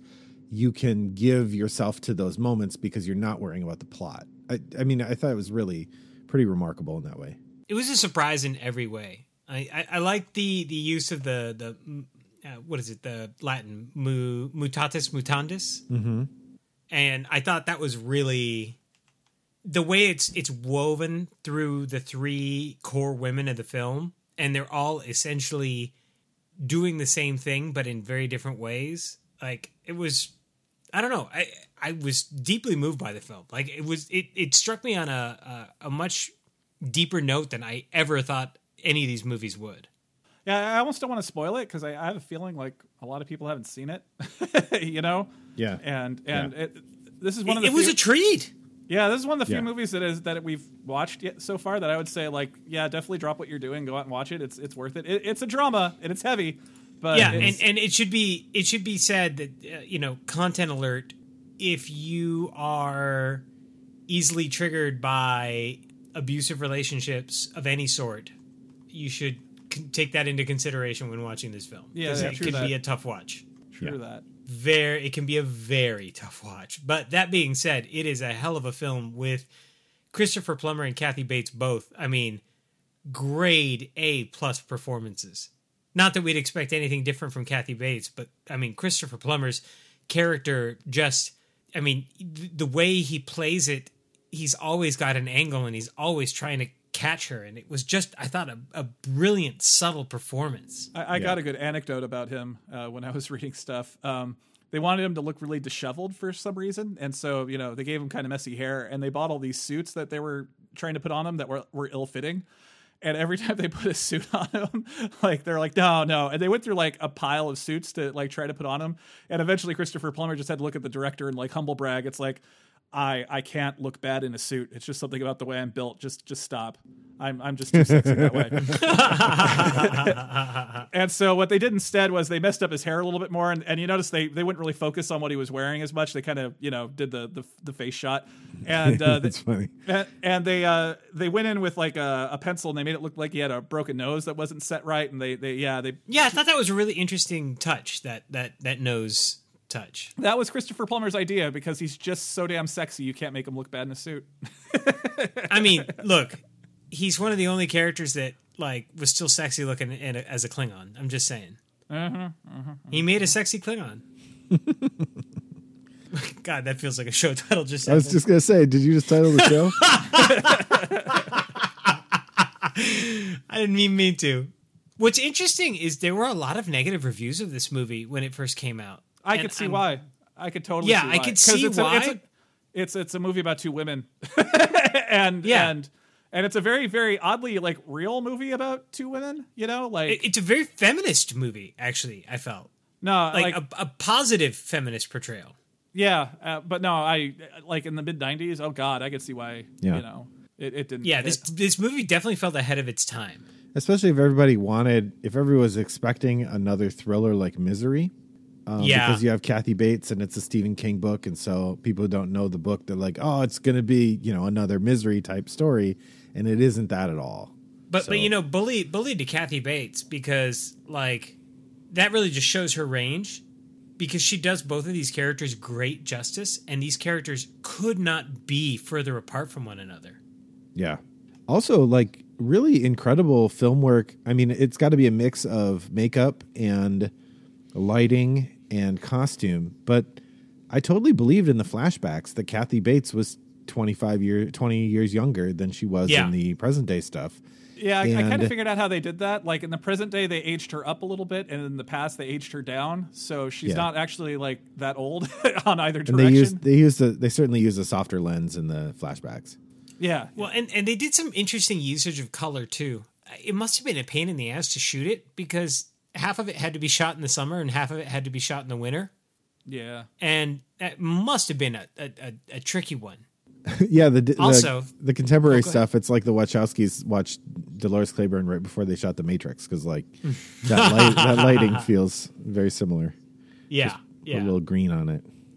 No, I was really impressed by the movie from start to finish. The only thing that even mildly caught my eye was that there's a scene late in the movie that is so obviously terribly blue screened. Oh yeah. It hurt. It just ripped me right out. I'm like, oh, you could have done this better, guys. Come on. Maybe they had to do it as a pickup because they didn't get it quite right. Yeah, it must have been. I don't know. All right. Well, here's the real question. Where's it going on the King list of all good? Man, goodness? I was just looking. I know where I'd put it. You want me to say it out loud? I'm thinking number 3. I think it dethrones Shawshank. I think it dethrones The Shining. You know what? I'm willing to give that to you. And I don't know if it's because I just never had seen it, and so it actually surprising me is giving it a little bit more value than maybe it deserves. But I was really freaking impressed by it, because I think the most impressive thing is when you take the time into account. This was 1994. Movies like this didn't get made. Yeah, well, and also The Shining and it oddly have a lot in common, because it's a very small cast and it's a character study. But The Shining is nothing but mood, and the characters are all archetypes. And Dolores Claiborne is all character, but the mood's also, it's not as good as The Shining, but it sets its mood very well, like very, very well. I don't know. What do you think, Brendan? On instinct, I'd probably put it after Shawshank, but I haven't watched Misery or The Shining or Shawshank in 5 years at least. So, that's working on nostalgia. It doesn't fall into some of recent viewing. The traps that Shawshank did. Shawshank had a couple of questionable things going on that with modern eyes don't work. Yeah. There's almost nothing in this movie that feels that way. No, it's almost timeless, to be fair. Yeah, I was really, really impressed. I agree with you, Robert. I put it on the list, dethroning The Shining from its second place position down to third, which means our top five, and our top five is this does finally kick Salem's Lot out of the top five, which is fair. The top five is a solid lot of movies. A and B also shows the absolute breadth of topics that Stephen King is comfortable writing about in interesting ways, because we've got Misery, a character piece about obsession, Dolores Claiborne, a character piece about really abuse, The Shining, which is a total ghost story, Shawshank Redemption, which is a redemption piece about character, and then Stand By Me, which is about being a kid. As a person who didn't help compile this list, it's fascinating to look at it and say, when you ask people what Stephen King writes, they'll say supernatural horror. Only one of the top 5 movies here is supernatural. I think that's pretty interesting. Which is funny, because then when we get through 6 through 10, it's all supernatural. Salem's Lot, Pet Sematary, Dead Zone, Needful Things, and Silver Bullet. But no. Silver Bullet. And don't get me wrong, like this top 5 list, it's really splitting hairs. It is. The level of quality in these top 5 movies, I mean, they're separated by inches, not miles. The mile occurs when you hit 13th and 12th. The gap between Christine and The Running Man is... And frankly, The Dark Half and Christine is pretty big too. Yeah. Oh, man. There is a Grand Canyon between 11, 12, and 13, let me tell you.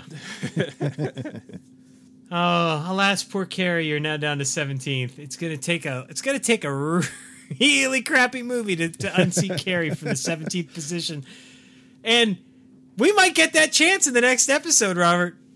Yeah, next up is 1995's Thinner, which... a movie which just... it just feels like we're just destined for absolute time travel. Like, this shouldn't be happening in 2022. It's gonna hurt. I already know we're gonna hit at least 2 big things. We're gonna have some fat shaming, and we're gonna have some bad stereotypes about the Roma people. Like, I already know about those. Can't wait to find out what else there's gonna be. It seems inevitable that this will be fighting for a bottom 5 position. Yeah. I watched Hellraiser 8, but I don't envy you guys. Which one's 8? Is that Hellseeker? I think 8 is the last one. Hellraiser Revelation, or I think. Oh yeah, that one. Yeah, where they couldn't even afford that many chains with fish hooks in them. There were like 5. Yeah. Oh man. No, I was shocked about how good that movie was. Like, I was riveted the whole freaking time. Yeah, so was I. Did you not do anything while you were watching it? Because I told you, like, you actually have to pay attention. No, I took your advice. I sat down and I watched it with no interruptions, with nobody. Actually, everybody had left the house. They all went out to grab a bite, and I was just tired, so I sat down and watched it start to finish with no interruptions. It was great. Nice. Taylor Hackford, by the way, you might know from such hits as Ray, 2004's Ray, Officer and Gentleman in 1982. I got nowhere else to go. Yeah, and of course, the extremely memorable White Knights. I don't remember starring that. What's your that? very own Mikhail Baryshnikov. Oh wait, is that a thriller with like chess? No, that's Night Moves with Gregory Hines when it's American and Russian ballet dancers. Oh, all right.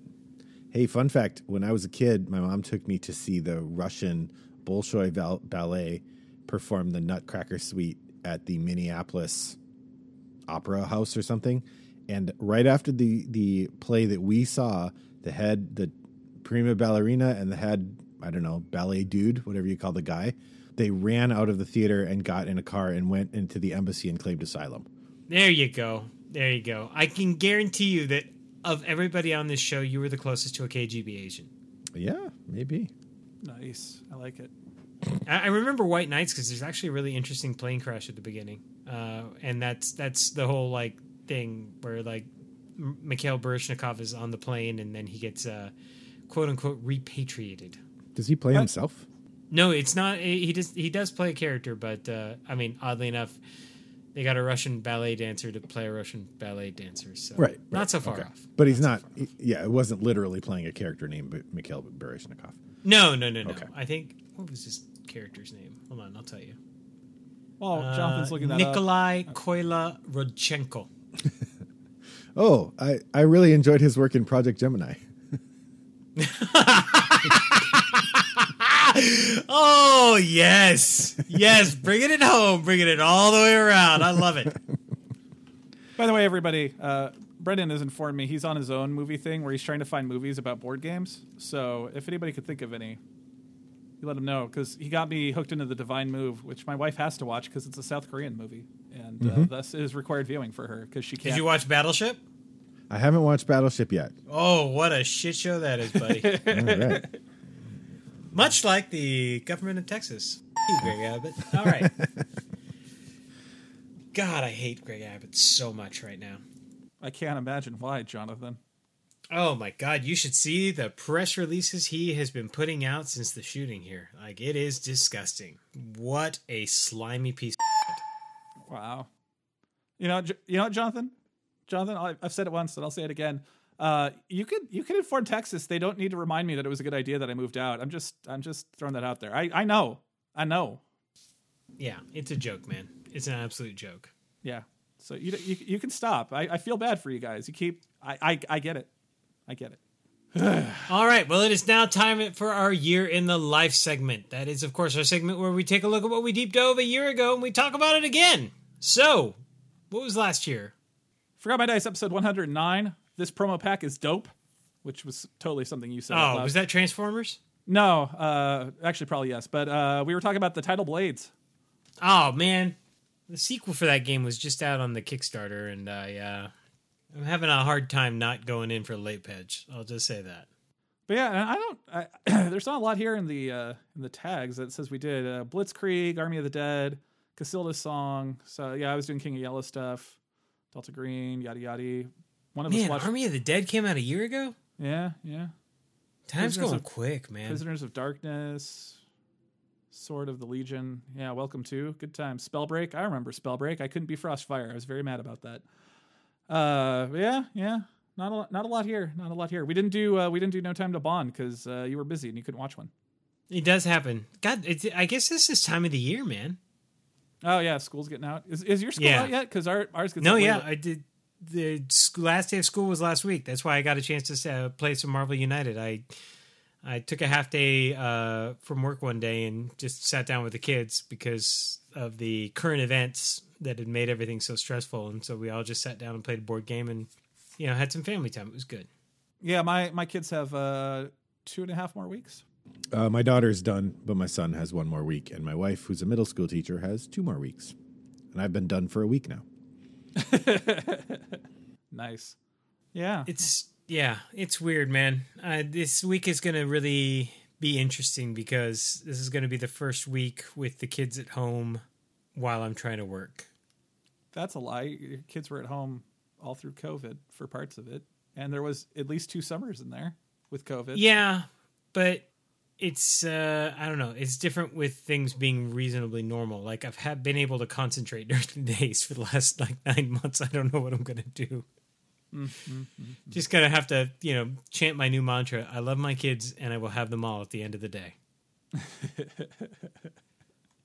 All right. Well, it's time for us to take another short break. And when we return, it'll be time to deep dive in a slightly different than normal way because Brendan's going to be telling us all about his new game with his partner, Bigfoot Roll and Smash. You know, But we'll be back in just a moment. I just realized, Jonathan, we completely forgot to put that up top.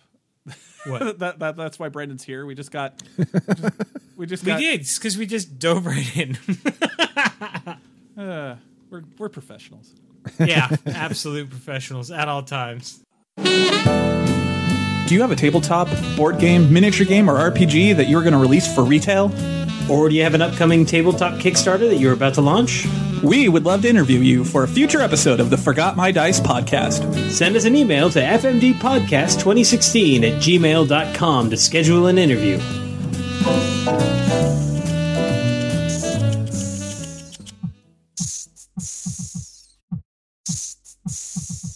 All right, it is time for our deep dive, and today we've got our special guest, Brendan Riley, who's going to tell us all about his new game, Bigfoot Roll and Smash. And I think it's important to say, Brendan, Yep. you can't be somebody of our age without having a certain affinity for Bigfoot, because Sunday was a huge deal in the 80s. You're absolutely right. Now, I will say I never got to go to a monster truck rally when I was a kid. It They're just so wasn't loud. one of the things. They're They're so so loud. neat. So actually, as part of this project, we got to go to a couple different Bigfoot monster rallies. So I got to see all the trucks jumping on stuff. I got to see Truckosaurus that still comes out and eats cars. I never got it's to so see loud. that one. Yeah, it's pretty fantastic. That reminds me, at the Alamo Draft House, when they did the first Transformers movie, they had Truckosaurus come out and eat a car for the Transformers movie. That is so fantastic. Yeah. That's awesome. Let me make sure I get the commercial bit in there first. So I'm here talking about Bigfoot Roll and Smash, which is a new game from XYZ Game Labs, designed by my design partner Rob Huber and myself. It is on pre-order now at bigfootrollsmash.com, where you can see most of the stuff I'll be talking about today is profiled there in various snazzy formats. And you can pre-order the game in a variety of amounts. We can talk about that later, about what you get with the different levels. But yeah, I'm really excited to share this game with you guys. I'm kind of sad I couldn't send you a prototype to try out. At some point, hopefully we'll get one to you or get to play it with you. The prototypes ended up being pretty expensive because if you look at this game, it comes with tons of stuff. And so getting in the game development process, when you make the first prototype, those prototypes are bespoke objects and they're really expensive to manufacture. So we don't have a ton of them. So to give everybody an idea, you've got the arena, and the arena is plastic trays. Yep. It comes with 4 vacuum trays that are identical, and they have these sort of interlocking lips. So when you put them together, you get one big tray that's like 18 inches across or something. And then you've got another tray, which is the grandstands, right? Right. And that holds all of the different bits, like the different chits that you use during the game. And then each player gets a player board that shows one of the 4 trucks. So this game, it's Bigfoot is, of course, the king of monster trucks. It's the original monster truck created by Bob Chandler in 1975. And the company that he created, they have this whole fleet of different monster trucks. We picked out 6 of the sort of most iconic ones, and 4 of them are in the base game and 2 are in the expansion. And so in the base game, you get Bigfoot, the original monster truck. You get Snakebite, which is sort of like Bigfoot's nemesis. It's a snake-themed truck. It's got little fangs on the front. You get Bigfoot Racer, which is sort of the current one, but also like the world record holder. If you go online and look, this is my favorite video in doing this research. Bigfoot Racer set a world record by jumping over a jumbo jet. Like, so they set up a jumbo jet. And you can see this video, and it is awesome. You just see this still camera on a tripod filming a jumbo jet, and then Bigfoot goes jumping over it, and fireworks go off in the background. It's incredible. Now I have to ask, Yeah. as a fan of Bigfoot in the 80s, I was in San Diego, 1985, July 4th. It was a huge deal. Is Miss Bigfoot in the game? Ms. Bigfoot is in the expansion. That's one of the 2 that we added. We really wanted to get all of them in the base game, but a big part of our consideration is to try to make this game pretty accessible. XYZ Game Labs, their motto is inventing new gamers, so they're always thinking about how do we get people into games. And we hobby gamers, we talk about that Title Blades game you guys played last year. it was like $120 or something, right? Like, Yeah. people who play these kinds of games, the idea that a game might cost $100, it's a lot of money, but we kind of expect it. If you don't play a lot of games, you know, you're used to buying Monopoly at Target for $15, right? So the idea that you would spend a lot of money on a game. So if we had everything that we designed in one box, it was just going to be too expensive. So what we did is we figured out the cheapest that we could afford to make it and sell it. And that's our retail price is $40. And actually during the pre-order, you get it for $30, which is kind of a steal. And so you get 4 trucks along with all the stuff you need. And then we have an expansion that's another $20 that gets you 2 more trucks and all the stuff you need to play with those. So, and then we have a little content as well that I'll talk about. Yeah. So and we haven't talked about the dice yet. Oh, I'll get there. There's no stopping the dice. But wait, before I forget. Yeah. So the expansion comes with Miss Bigfoot, which is like, it was a truck made in the mid 80s. It was light blue. It's a little bit smaller, but it has a really powerful engine, so it was really fast. And then we also included Bigfoot 5, which is the weirdest looking monster truck I've ever seen. It's a monster truck that they took. That's the one with like the stupid wheels, right? Like the they took ridiculously some large wheels. wheels. Yeah, from an Alaskan land train, and they put and they put them on this truck. And yeah, so the wheels look outrageous. So the Miss Bigfoot is the smallest of the 6 minis, and Bigfoot 5 is the biggest. Do you have the Aerostar in there? I remember. Yeah, Fast Tracks. Yes, it was an Aerostar with tank treads. Exactly. Yeah, that is the fourth. That is the fourth one in the base game is Fast Tracks. Oh yes. And actually that gives me so if people are interested on the website, we've got there's a tab at the top for the trucks, and so you can actually see the model we have for each truck, a little of the art that goes with each one, and then there's actually queued up videos so you can see each of the different trucks in action. Talking about Fast Tracks really gives me a chance to talk about part of what's really fun about the game is when we started, the trucks were all the same, like you would just drive the trucks around and you know. But then when we got into really theming and we thought about like, okay, so what would it mean to play Snakebite, right? Snakebite, the Snakebite's the nemesis. It's extra mean. So we made Snakebite better at like destroying things that aren't supposed to be destroyed. So you get to drive on stuff you're not supposed to drive on. Or like Fast Tracks, it's on tank treads, right? So it can do a 0-point turn. All the other trucks, they have to move forward while they're turning. Fast Tracks, it just turns in place, or it can. So some of that stuff gives each truck a little bit of its own character. So yeah, let's talk dice. So, oh my God, I love these dice. You guys can see the dice here. What do they look like to you? Describe them a little bit for the well, okay, so not trying to be snarky when I say this, but it should give everybody an idea. Like if you go back and look at racing games from the PlayStation 1 era, it looks like a PS1 tire because it's basically a tire that has a bunch of flat things. What is it, like an octagon? Yeah, it's 8-sided. Yeah. And basically, like each little flat area is one of the faces of the die, and you can roll the tire to roll the die, and that is brilliant. Did you guys come up with that? Yeah. Well, so my design partner Rob and I usually, I mean, I think with all partnerships, you know, sometimes one person will start a design, sometimes the other part, sometimes we do it together. This one was really him as the initial place, and then I came in and we fed off each other as we expanded it. But the XYZ Game Labs, who we knew from other projects we'd done, they had an opportunity to pitch to Bigfoot some game ideas, and they said, "Can you guys come up with something?" And Rob said, "Yeah." Well, and then he came with something the next day, and like 75% of the basic ideas that he brought to the table are in the final game. And one of them was these dice. We originally made them.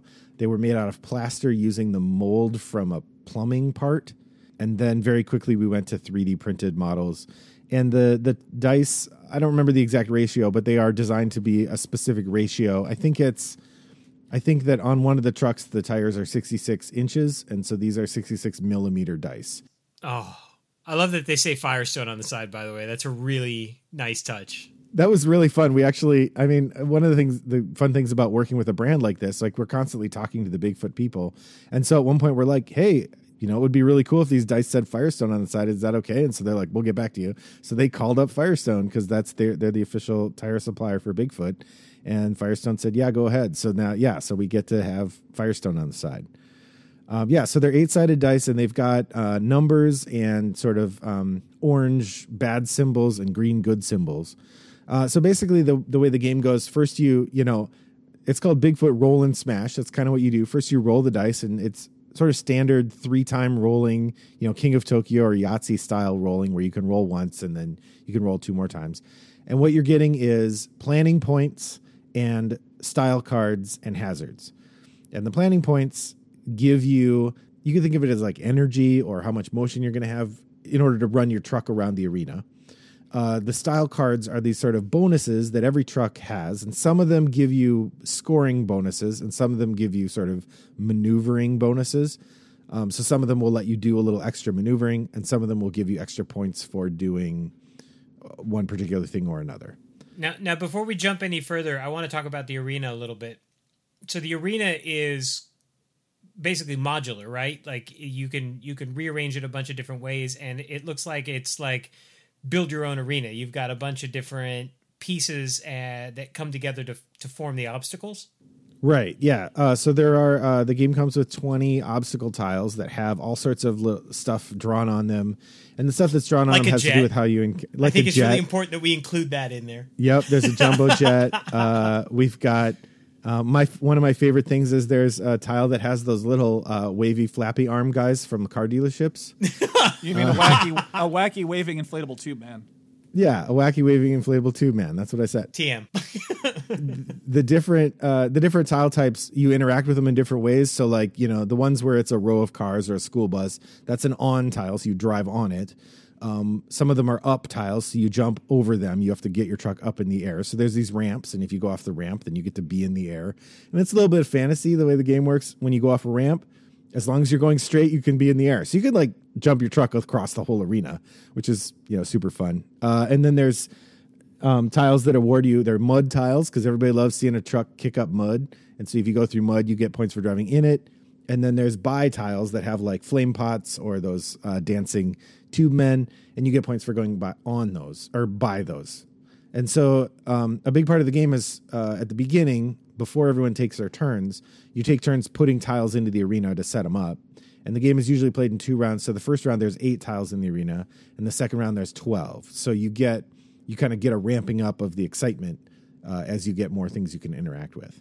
Yeah, and then you take turns rolling the dice, and after you roll the dice, then you plan your run. So you use those points to buy. It's a programming game, like if you've ever played Robo Rally or Robot Turtles. It's that kind of game. So you use your points to buy these different tiles that you put out, and then that plans your run through the arena. So there's a little bit of thinking ahead. And that's one of the places where we think it's really good as a game for families or kids, because it challenges you to really use your spatial awareness to imagine how are you going to move your truck through the arena. The rulebook kind of discourages you from moving your truck through the arena as you're planning, like you're supposed to do that part in your head. Well, we've had players who do that, and it still works fine if they just kind of move their hand around as they're planning, because what we really want is the fun of crushing stuff.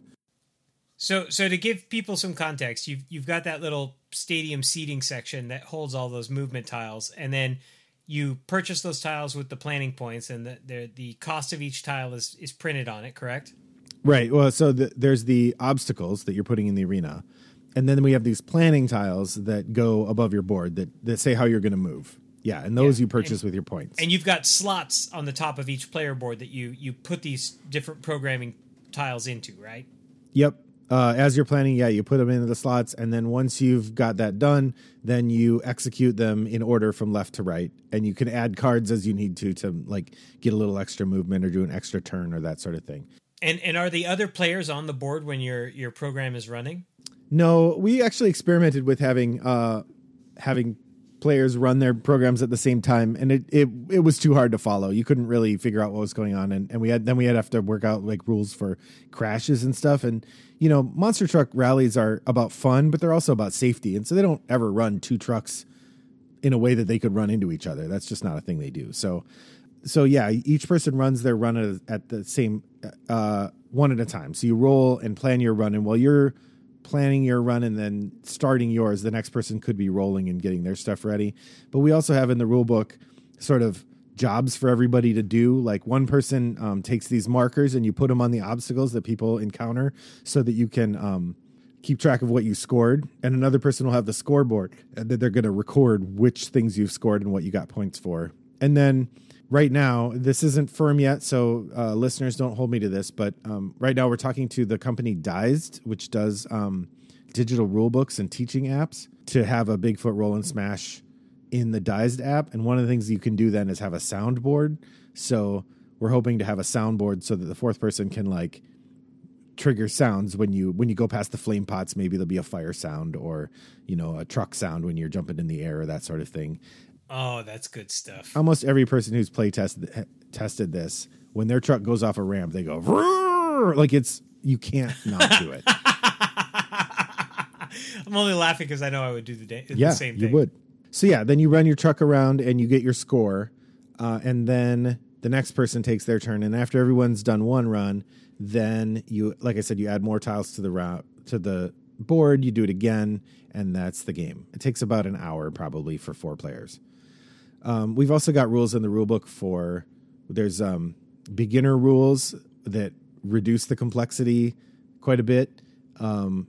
It takes away some of the strategy too, but, you know, if you're playing with pre-literate kids, this is a way that you could teach them. That one's designed, and we tested it with, like, say, a 10-year-old could teach a 7-year-old to play that way. Nice. Although it's presumed that the 10-year-old knows how to play already.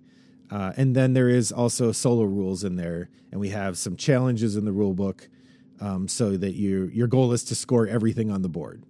One of my favorite parts of this process was that at Christmas, some of the crew from XYZ Game Labs and my design partner went down to St. Louis, which is outside of St. Louis is where the Bigfoot offices are, and they went to the Christmas party. And while they were there, they sat down with the prototype, and they sat down with Bob Chandler, the founder of Bigfoot, and they sat down with Dan Runte, who is like one of the more famous drivers, and I think one more. And they had them build a plan in the board, and then we put that in the rule book as a solo challenge. So like you can drive Bob Chandler's design, and you can drive Dan Runte's design.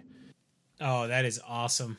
For people who are deep in the lore of the truck, it's exciting to have that chance. Now that's not all though. You've got more on the website. Yeah, I mean, there's no end to the stuff on the. I cannot tell you how much time we took on this website. Let's start with the mods expansion, because this looks awesome. Okay, so yeah, like I said, there in our original design, like we had so much fun stuff to put, and to make the game affordable, we took some things out and put them in the mods expansion, which, like I said, adds the two additional trucks with the player boards and the cards and the miniature that you need to play those. We also added some rules so that you could play 5 to 6 players. We streamlined the game a little bit so that it would still take about an hour, even if you have 6 people. You do slightly shorter runs. And then we also have, and this may be my favorite thing, at least the art in here is really cool. We have something called the crew expansion. And what that is it adds these crew cards, which are sort of like special powers. And each player, at the beginning of the game, each player gets 2 of them, and you pick one to keep. And then when we get to the half point, you get 2 of them, and you pick one to keep. So in the first run, you have 1 crew member helping you. In the second run, you have 2. And the crew members give you special powers that will let you score extra points for certain kinds of things. They will let you maybe have a special rule breaker that you do. There's a variety of different things that you can do with the crew cards. And that also gave us an opportunity to put some people in the game, because almost nowhere else are there people. Everything else, it's trucks driving around, or you see some hands pushing buttons or feet stomping on pedals. But all the art in the game is the trucks. But we want people to have people in the game. So the crew cards allowed us to both take on what's a big part of the XYZ brand is inclusivity. So in the crew cards, you get to see people of all different stripes who participate in the monster truck motorsports, which I can say from going to the rallies is true at the rallies. It's a remarkably diverse crowd at the rallies, and it's fun to see people from all walks of life and all backgrounds joining together in enjoying seeing monster trucks destroy cards. But then we also, on some of the cards, will have, there's some Easter eggs. Like I said, Bob Chandler, I mentioned before, is one of the characters on the card. Dan Runty's on a card. We have Marilyn Chandler, who is the driver of Miss Bigfoot and Bob Chandler's wife. She's on the card. And then we also, there's one card we put in homage to the current owner of, or the current lead person at Bigfoot is Bob Chandler's daughter. And so she's on one of the cards, Linda. And so we have on the cards, there's this variety of different people represented. We also have the two villains, Vinnie Venom and Susie Serpent, who are the drivers of Snakebite. And then we also have 12 more obstacle cards, obstacle tiles that you can add to the board. 4 of them are blank, so you can draw your own, which, you know, we figure if this is a game for families, that's really fun to be able to do that. And then 8 of them, I don't know if you can see the picture on the mods page, 8 of them are pop culture inspired. And so there's some stuff you should be able to pick out there as part of the... Oh, yeah. I see your Viper. Don't you for a moment also not think that I didn't see that Batmobile and that DeLorean, okay? That's right. I'm my with favorite... you. My favorite is one of the buy objects. These are the ones you're not supposed to drive on, but you're supposed to drive by. Is a sandworm from Beetlejuice. Yeah, I was going to say, I thought that was the Beetlejuice sandworm. Yeah. So it's fun to get a little bit of silliness in there as well. Yeah, so that's all in the mods expansion, and that's an extra charge, but we have a bundle going right now where you're getting money off the base game, plus you get money off shipping if you were to buy both the game and the expansion together as part of the pre-order campaign. Yeah, but I really think that at this point, it's time that we turn our attention to the real bundle, the deluxe bundle, the bundle that not only includes the game and the expansion, but it's glorious. What else? This is the signature edition. Is that the one you're looking at? I'm looking at the. Is that what it's called? It says deluxe in the corner. So there's a deluxe bundle, and then there's the signature edition, which is the deluxe bundle plus a little more. So I'm going to talk about the signature edition. I want people to go all out, but you know, basically by talking about this, you get to hear all the different things. So, like I said, this is a pre-order campaign for people who are familiar with Kickstarter. It's not entirely unlike that, except that we are going to press with the game. That's the plan, and we're not aiming for a specific target the way you would on Kickstarter. It also means we're not crushed by the pressure of the, you know, like Kickstarter. If you don't back on day one, then people think of it as a failure. And you also, for people who aren't done a lot of familiarity with Kickstarter, the Kickstarter platform is incredibly reductive in how it works. And so you just have a really limited way of presenting what's going on in your game. So we decided to go with a pre-order program so you can buy the game ahead. Then when we produce the game, we'll sell it to you. So we have a variety of ways that you can do that. The signature edition is the sort of top tier. Only 500 of those available, so get yours now. But basically, you get the base game, you get the mods expansion, you get our swag pack, which has a bunch of stuff, a bunch of other things that you can get related to Bigfoot. Which it's not just other things. Let's talk about. There's a T-shirt with the Bigfoot Roll and Smash logo, indeed, clear in the middle. Yep. A trucker hat. Yep. With the full mesh background, yep. Also with the Bigfoot Roll and Smash logo. Keep going. A beer koozie because Bigfoot. Bigfoot. Yep. Is that a sticker pack with it? It's pins, enamel pins. Oh, even better, enamel pins, and then The only the second finger that we've talked about in the show is generally the middle, but in this case, it's a giant foam finger because Bigfoot is number one.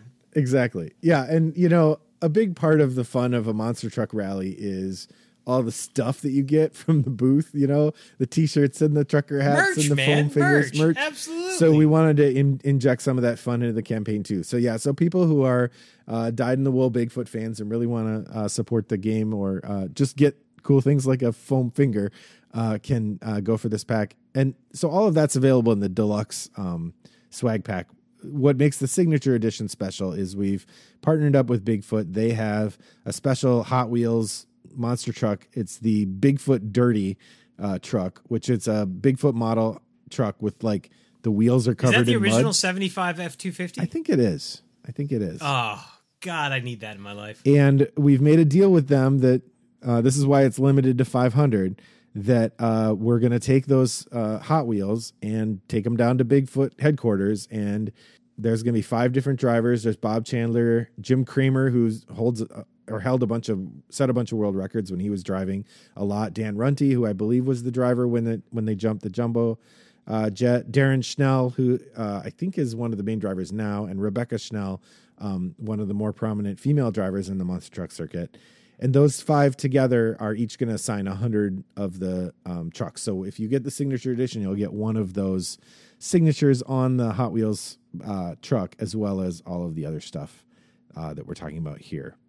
I'm not exactly sure where the signature is going to be. The signature might be on the game box as well. I'm not 100% sure on that, but yeah, so that's sort of the top tier merch that you can get. And then we have a variety of ways that you could get all those things in different bits. So if you just wanted the base game and the pins, you can do that. If you want the base game and the expansion, but none of the swag, there's an option for that. There's lots of different options there. And right now, the current plan and the target and the logistics that we've worked out should have us delivering in November. I'd just like to say that's just in time for my birthday. There you go. But we do of course have on our shipping page, the world is in a little chaos right now, so we don't have that as a guarantee that it'll come in November. But that's our current, our current plan. Positive podcast. That's right. Oh my God, this game is right up my alley in so many ways. It's really fun, and it's been super fun to work on, going from our initial version, which when we started, we couldn't tell anyone it was for Bigfoot. So we called it the Nautilus, and we had all this like fake monster truck rally stuff so that we could play test it. But it was super fun to be able to tell the people who'd play tested it when it was, a fake game, to be able to say, oh yeah, this is about Bigfoot, and just see them go, what? And get super excited. And it's been really fun to work with the 3D modelers on the trucks and sort of talk about what style we want them to be in, and to watch the art evolve. If people go to the website and look at the pages for the different trucks, have a lot of the pictures from the style decks, which is where a lot of the graphic art is going to come in. They had 2 really clever graphic artists. Jose Esquivel did the cards and stuff, and then Jason Bowles did the graphic design for like the obstacles and the different chits and things, as well as the player boards. Fun to work. And Tatiana Quigley, I can't leave her out. She was the 3D modeler for the trucks themselves. And everybody looks like they've just produced on the highest level. And I see that you've actually got official game trays in there, yeah? It's been really fun because the folks at XYZ, for the people who've been following my previous appearances, my partner and I, Rob, our design collective was called Rattlebox Games, and we've sort of merged with XYZ now, so we're officially part of that company. And so getting to see the level, like it's a small group of people, but they really do a lot of work to put out just top-notch stuff. I don't know if y'all know their previous game, Arch Ravels, was really well received.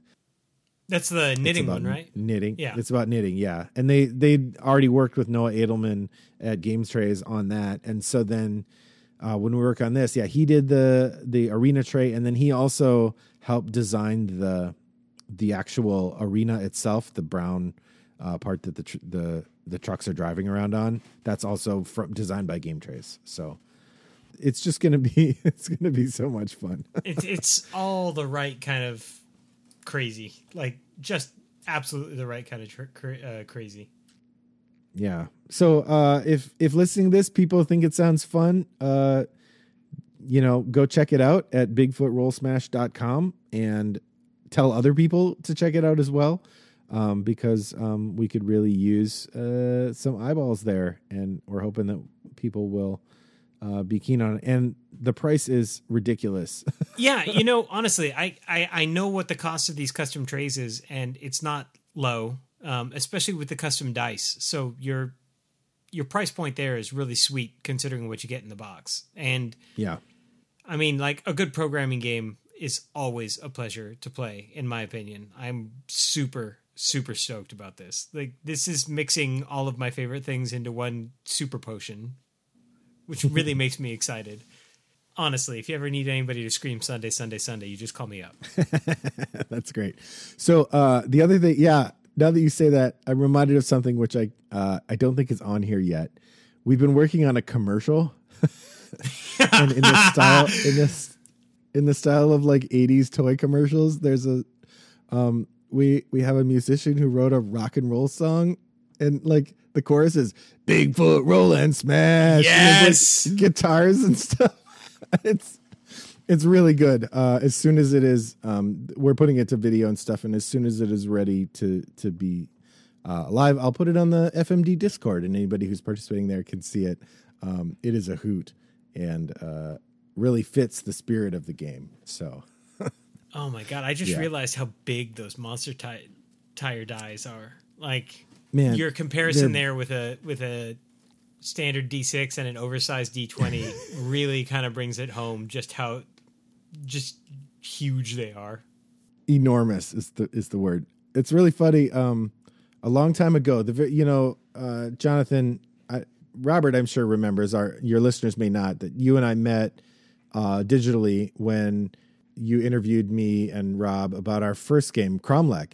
And one of the weird things about Cromlech was we had a number of people who backed it, not because they cared about the game at all, but because we had custom dice. And there are people who all they want is dice.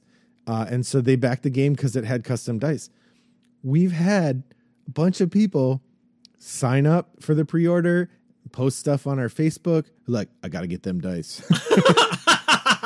How do I get these monster dice? It also was a high point at PAX Unplugged last year. Eric Lang, the designer of Blood Rage and Rising Sun, stopped by and our all booth. Around good guy, I might add. Yeah, like Eric Lang is like legitimately one of the coolest, friendliest dudes in the industry. Yeah, super nice guy. So made my month when my buddy, I didn't get to go to PAX Unplugged. That's right in the middle of final season, so I can't leave my job for that. But my design partner went with XYZ Game Labs to PAX Unplugged. And so he sent me like a 30-second video of Eric Lang just rolling those dice over and over again. He's like, this is so great. That's awesome. So, man. So if you guys are killing this I'm just looking at all the material on the website, and it's all so theme appropriate. Like it's all coming together. It's glorious. Well, thank you. A lot of the website, I got to give credit, goes to Adam McCrimmon, the CEO of XYZ Game Labs, designer of Arch Ravels, but also like one of the lead developers for this game and kind of the artistic visionary for the company. And I think he was probably the driving force behind the company connecting with Bigfoot, particularly that he used to go to Bigfoot monster truck rallies when he was a kid, and he has pictures of himself with Dan Runte. And so a big part of the kind of the emotional attachment for our company for this game is Adam's enthusiasm for monster trucks. And I think it comes through in every little bit of this website, which has been... Oh, I definitely agree. This is a project that you can see a lot of love in. Like a lot of love of the subject, and it's that proper level of, polite nod, if you will, towards the original, right? Mm-hmm. It's oh god, this takes me right back to the mid '80s. This makes me feel like an 8-year-old kid again, and just the glory that is watching a monster truck just magically bounce over 30 cars for no other reason than it can. Yeah, exactly. And the glory that is watching mid-70s sedans get crushed under 80s superpower. If you look at the Bigfoot monster truck page on our website, we've got a link to the very first time that Bob Chandler drove the truck onto cars at a stadium.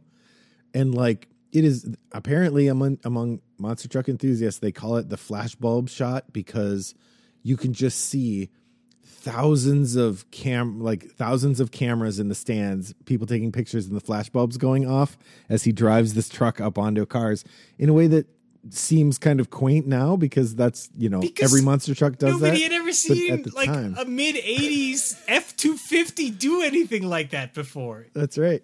People are getting up on each other's shoulders so they can see. It's awesome.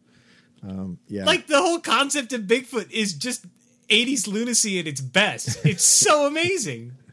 It is. So this game seeks to capture that, and I think it does a good job. Yeah, I hope people check it out. I am excited. I'm actually watching that video right now. Excellent. Oh man, the flashbulbs are fantastic. Robert, So I'm going to need you to quiet down over there, sir. I just keep looking at stuff. Oh man, this takes me back. Like as we're going through the website, you're like, "There's videos," and I'm like, "There's videos," and I start clicking on them, and yeah, I was on a video spiral. No, I get it. Honestly, I find the video of Fast Tracks driving around just mesmerizing. I'm like, Yes. Yeah, because Yes. you know what that was originally like a mortar tank. And they took the mortar tank and they modified it and then they put a Ford Aerostar on top. Which like who's staring at a set of tank tracks and says, you know what that needs? That right there needs some Aerostar. That's right. Yeah, it's great. So All right. Well, so the websites are BigfootRollSmash.com, XYZGames.com, XYZ Game Labs. XYZGameLabs.com. And how else can we follow you on social media? What are the ways that we keep track of all your exploits and all of Rob's exploits? Sure. Also, if you are looking, allow me to take this moment to say, hey, Rob, what's up, buddy? I miss you. Yeah, he wanted to come tonight, but there were family plans. This is being recorded on Memorial Day, so it's a little tricky. But he certainly said to say hello, and I'm ashamed that I didn't say that before now.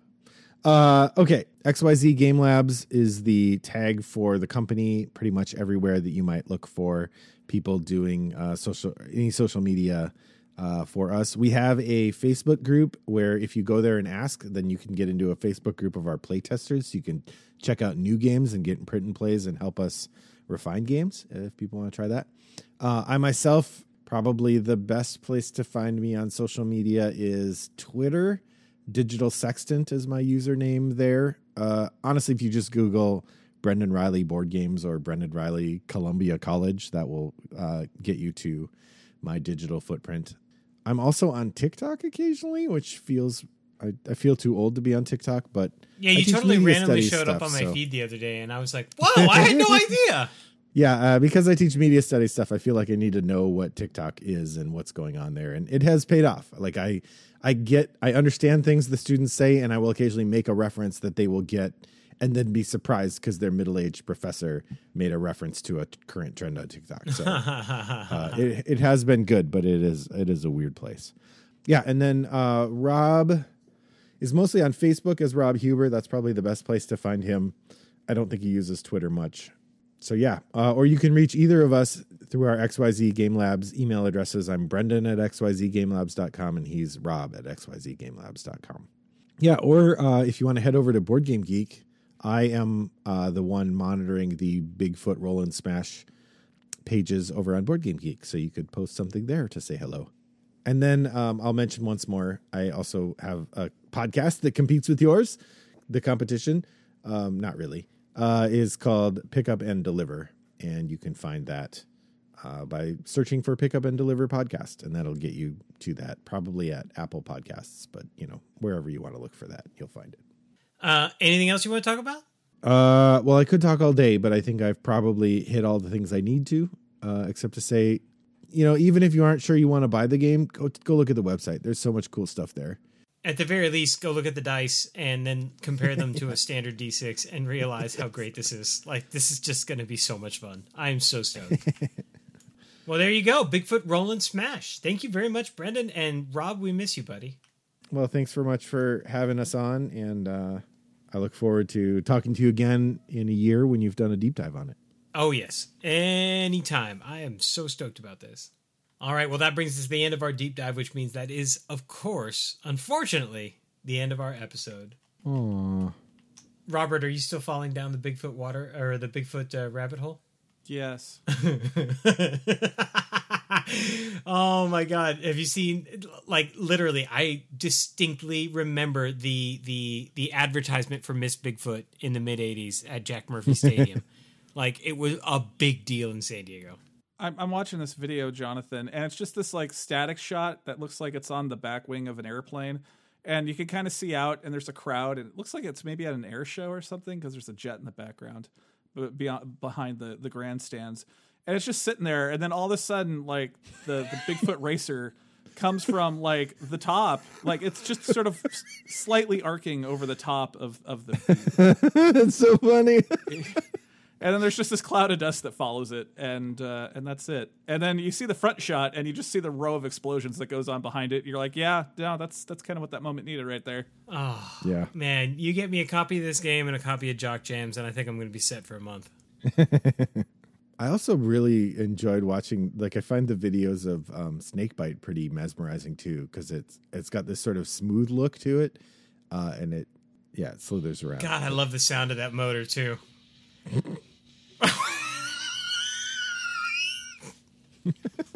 It just makes me so happy. It's so silly. Like, in what universe did somebody look at an F-250 and say, you know what that means? Oh my God, it's so good. Hey, Jonathan, play us out. Well, that brings us to the end of episode 129 of the Forgot My Dice podcast. Once again, join us on all of our digital domains. We would love to hear from you. Which brings us, of course, to Robert. Any final thoughts beyond Sunday, Sunday, Sunday? Yeah, Brindlewood Bay is at 14 seconds till the end of the Kickstarter. Yeah, you heard 10. it here first. I have backed it. Yeah, I saw it. It came up that you backed it. 6, 5, 4, 3, 2. Brendan, I'm holding you 1. to this, man. We need to make a Golden Girls versus Vampires mod. Let's do this together. It's a deal. $477,337. Bob is your uncle. There it is. Who knew? I certainly never imagined as a kid that I would be sitting here totally enamored by a Bigfoot board game and like weird, quirky RPGs. Not at all where I expected my life to go. Roger that. You know what? I wouldn't have it any other way. Well, Robert, as this is the end of the episode, and Brendan as well. Don't I usually put people on the spot or guests on the spot and tell them to have the final thought? I did that to Ray. I'm down with it. Brendan, any final thoughts? I'll tell you what I told Ray, and then I cut it out. Just start talking, and eventually you'll sort of like find your way into it. It's like that meme I posted earlier today. Oh, all right. Like I said, I've been watching movies about board games or games about movies. And one of the things that sort of is consistent is the idea that games teach us about life. And so I think as you're pondering your time spent in this hobby, don't lament that this is time wasted or time used for pure pleasure, but rather think about it as researching the way that the world works and getting better for when you have to make the divine move. That's a whole lot deeper than the majority of our nonsense. I appreciate that. I have a couple of board game movies for you, by the way. Oh, I'm thinking in my head, you got 3 Jumanji movies, right? Yep. Battleship, which we talked about earlier. Yep. I think you could make a case for the Ouija games, or the Ouija movies, the horror movies. I don't know that I've seen those ones. Oh, okay. Yeah, they are blessedly terrible. Yeah, that's how Mike Flanagan got in someone's radar, because he did reshoots for one of them. Yeah. And that's why he got his own stuff. Okay. And then along the lines of Jumanji was that movie with Dax Shepard, Zathura. Yeah, that one comes to mind. I've seen that. Yep. And then if you really want to go for a deep cut, 1979, Paul Newman, Quintet. Oh, I don't know that one. It's a weird one. I'm warning you now. Post-apocalyptic Paul Newman movie. Well, directed those by Robert are words Altman. I like. I mean, a 1970s post-apocalyptic movie starring a celebrity not known for post-apocalyptic movies. Is there any chance it's going to live up to Zardoz? There's every chance. Every chance. Paul a lot Newman of cocaine in the Speedo? 70s, man. A lot of cocaine. I'm just saying. Also, Game of Death, right? Wasn't that like a few years ago? 6 years ago? I Something don't like know that? that one. Game of Death. Oh, are you thinking of Ready, Set? No, I think there's Ready, one Set, called Go? Game of Death, too. Oh, I haven't seen that. But did you see that one with Samara Weaving? I think it's called Ready, Set, Go. Maybe? No. Yeah, she plays this is all in the trailer. She gets married into a family that runs a board game empire. I think like they own Parker Brothers or whatever. And as part of the tradition of the family, you have to play a game on your wedding night. And there's like 20 different games that could come up. And one of the games is hide and seek. Oh, that's it's like got Margot Robbie in it, right? Is that it? No, it's Samara Weaving is the main gal, but she looks like Margot Robbie. I mean, I'm pretty sure it's Samara Weaving though. Okay, well, I have not watched But that. yeah, I have that on my list. You should watch that. I hear it's really good. Yeah, it's great. Is that Hugo Weaving's kid? I think so. Oh, weird. It's so weird when like actors' kids start appearing in things. I don't know why. Just like you see the really last old. name. Yeah, that's what it is. Oh man, Agent Smith had a kid. Mr. Anderson. All right, well, that brings us to the end of the episode, which, of course, means there's only one last thing to do, and that is to be excellent to one another and party on, Robert and Brendan. Party on, Jonathan. Party on.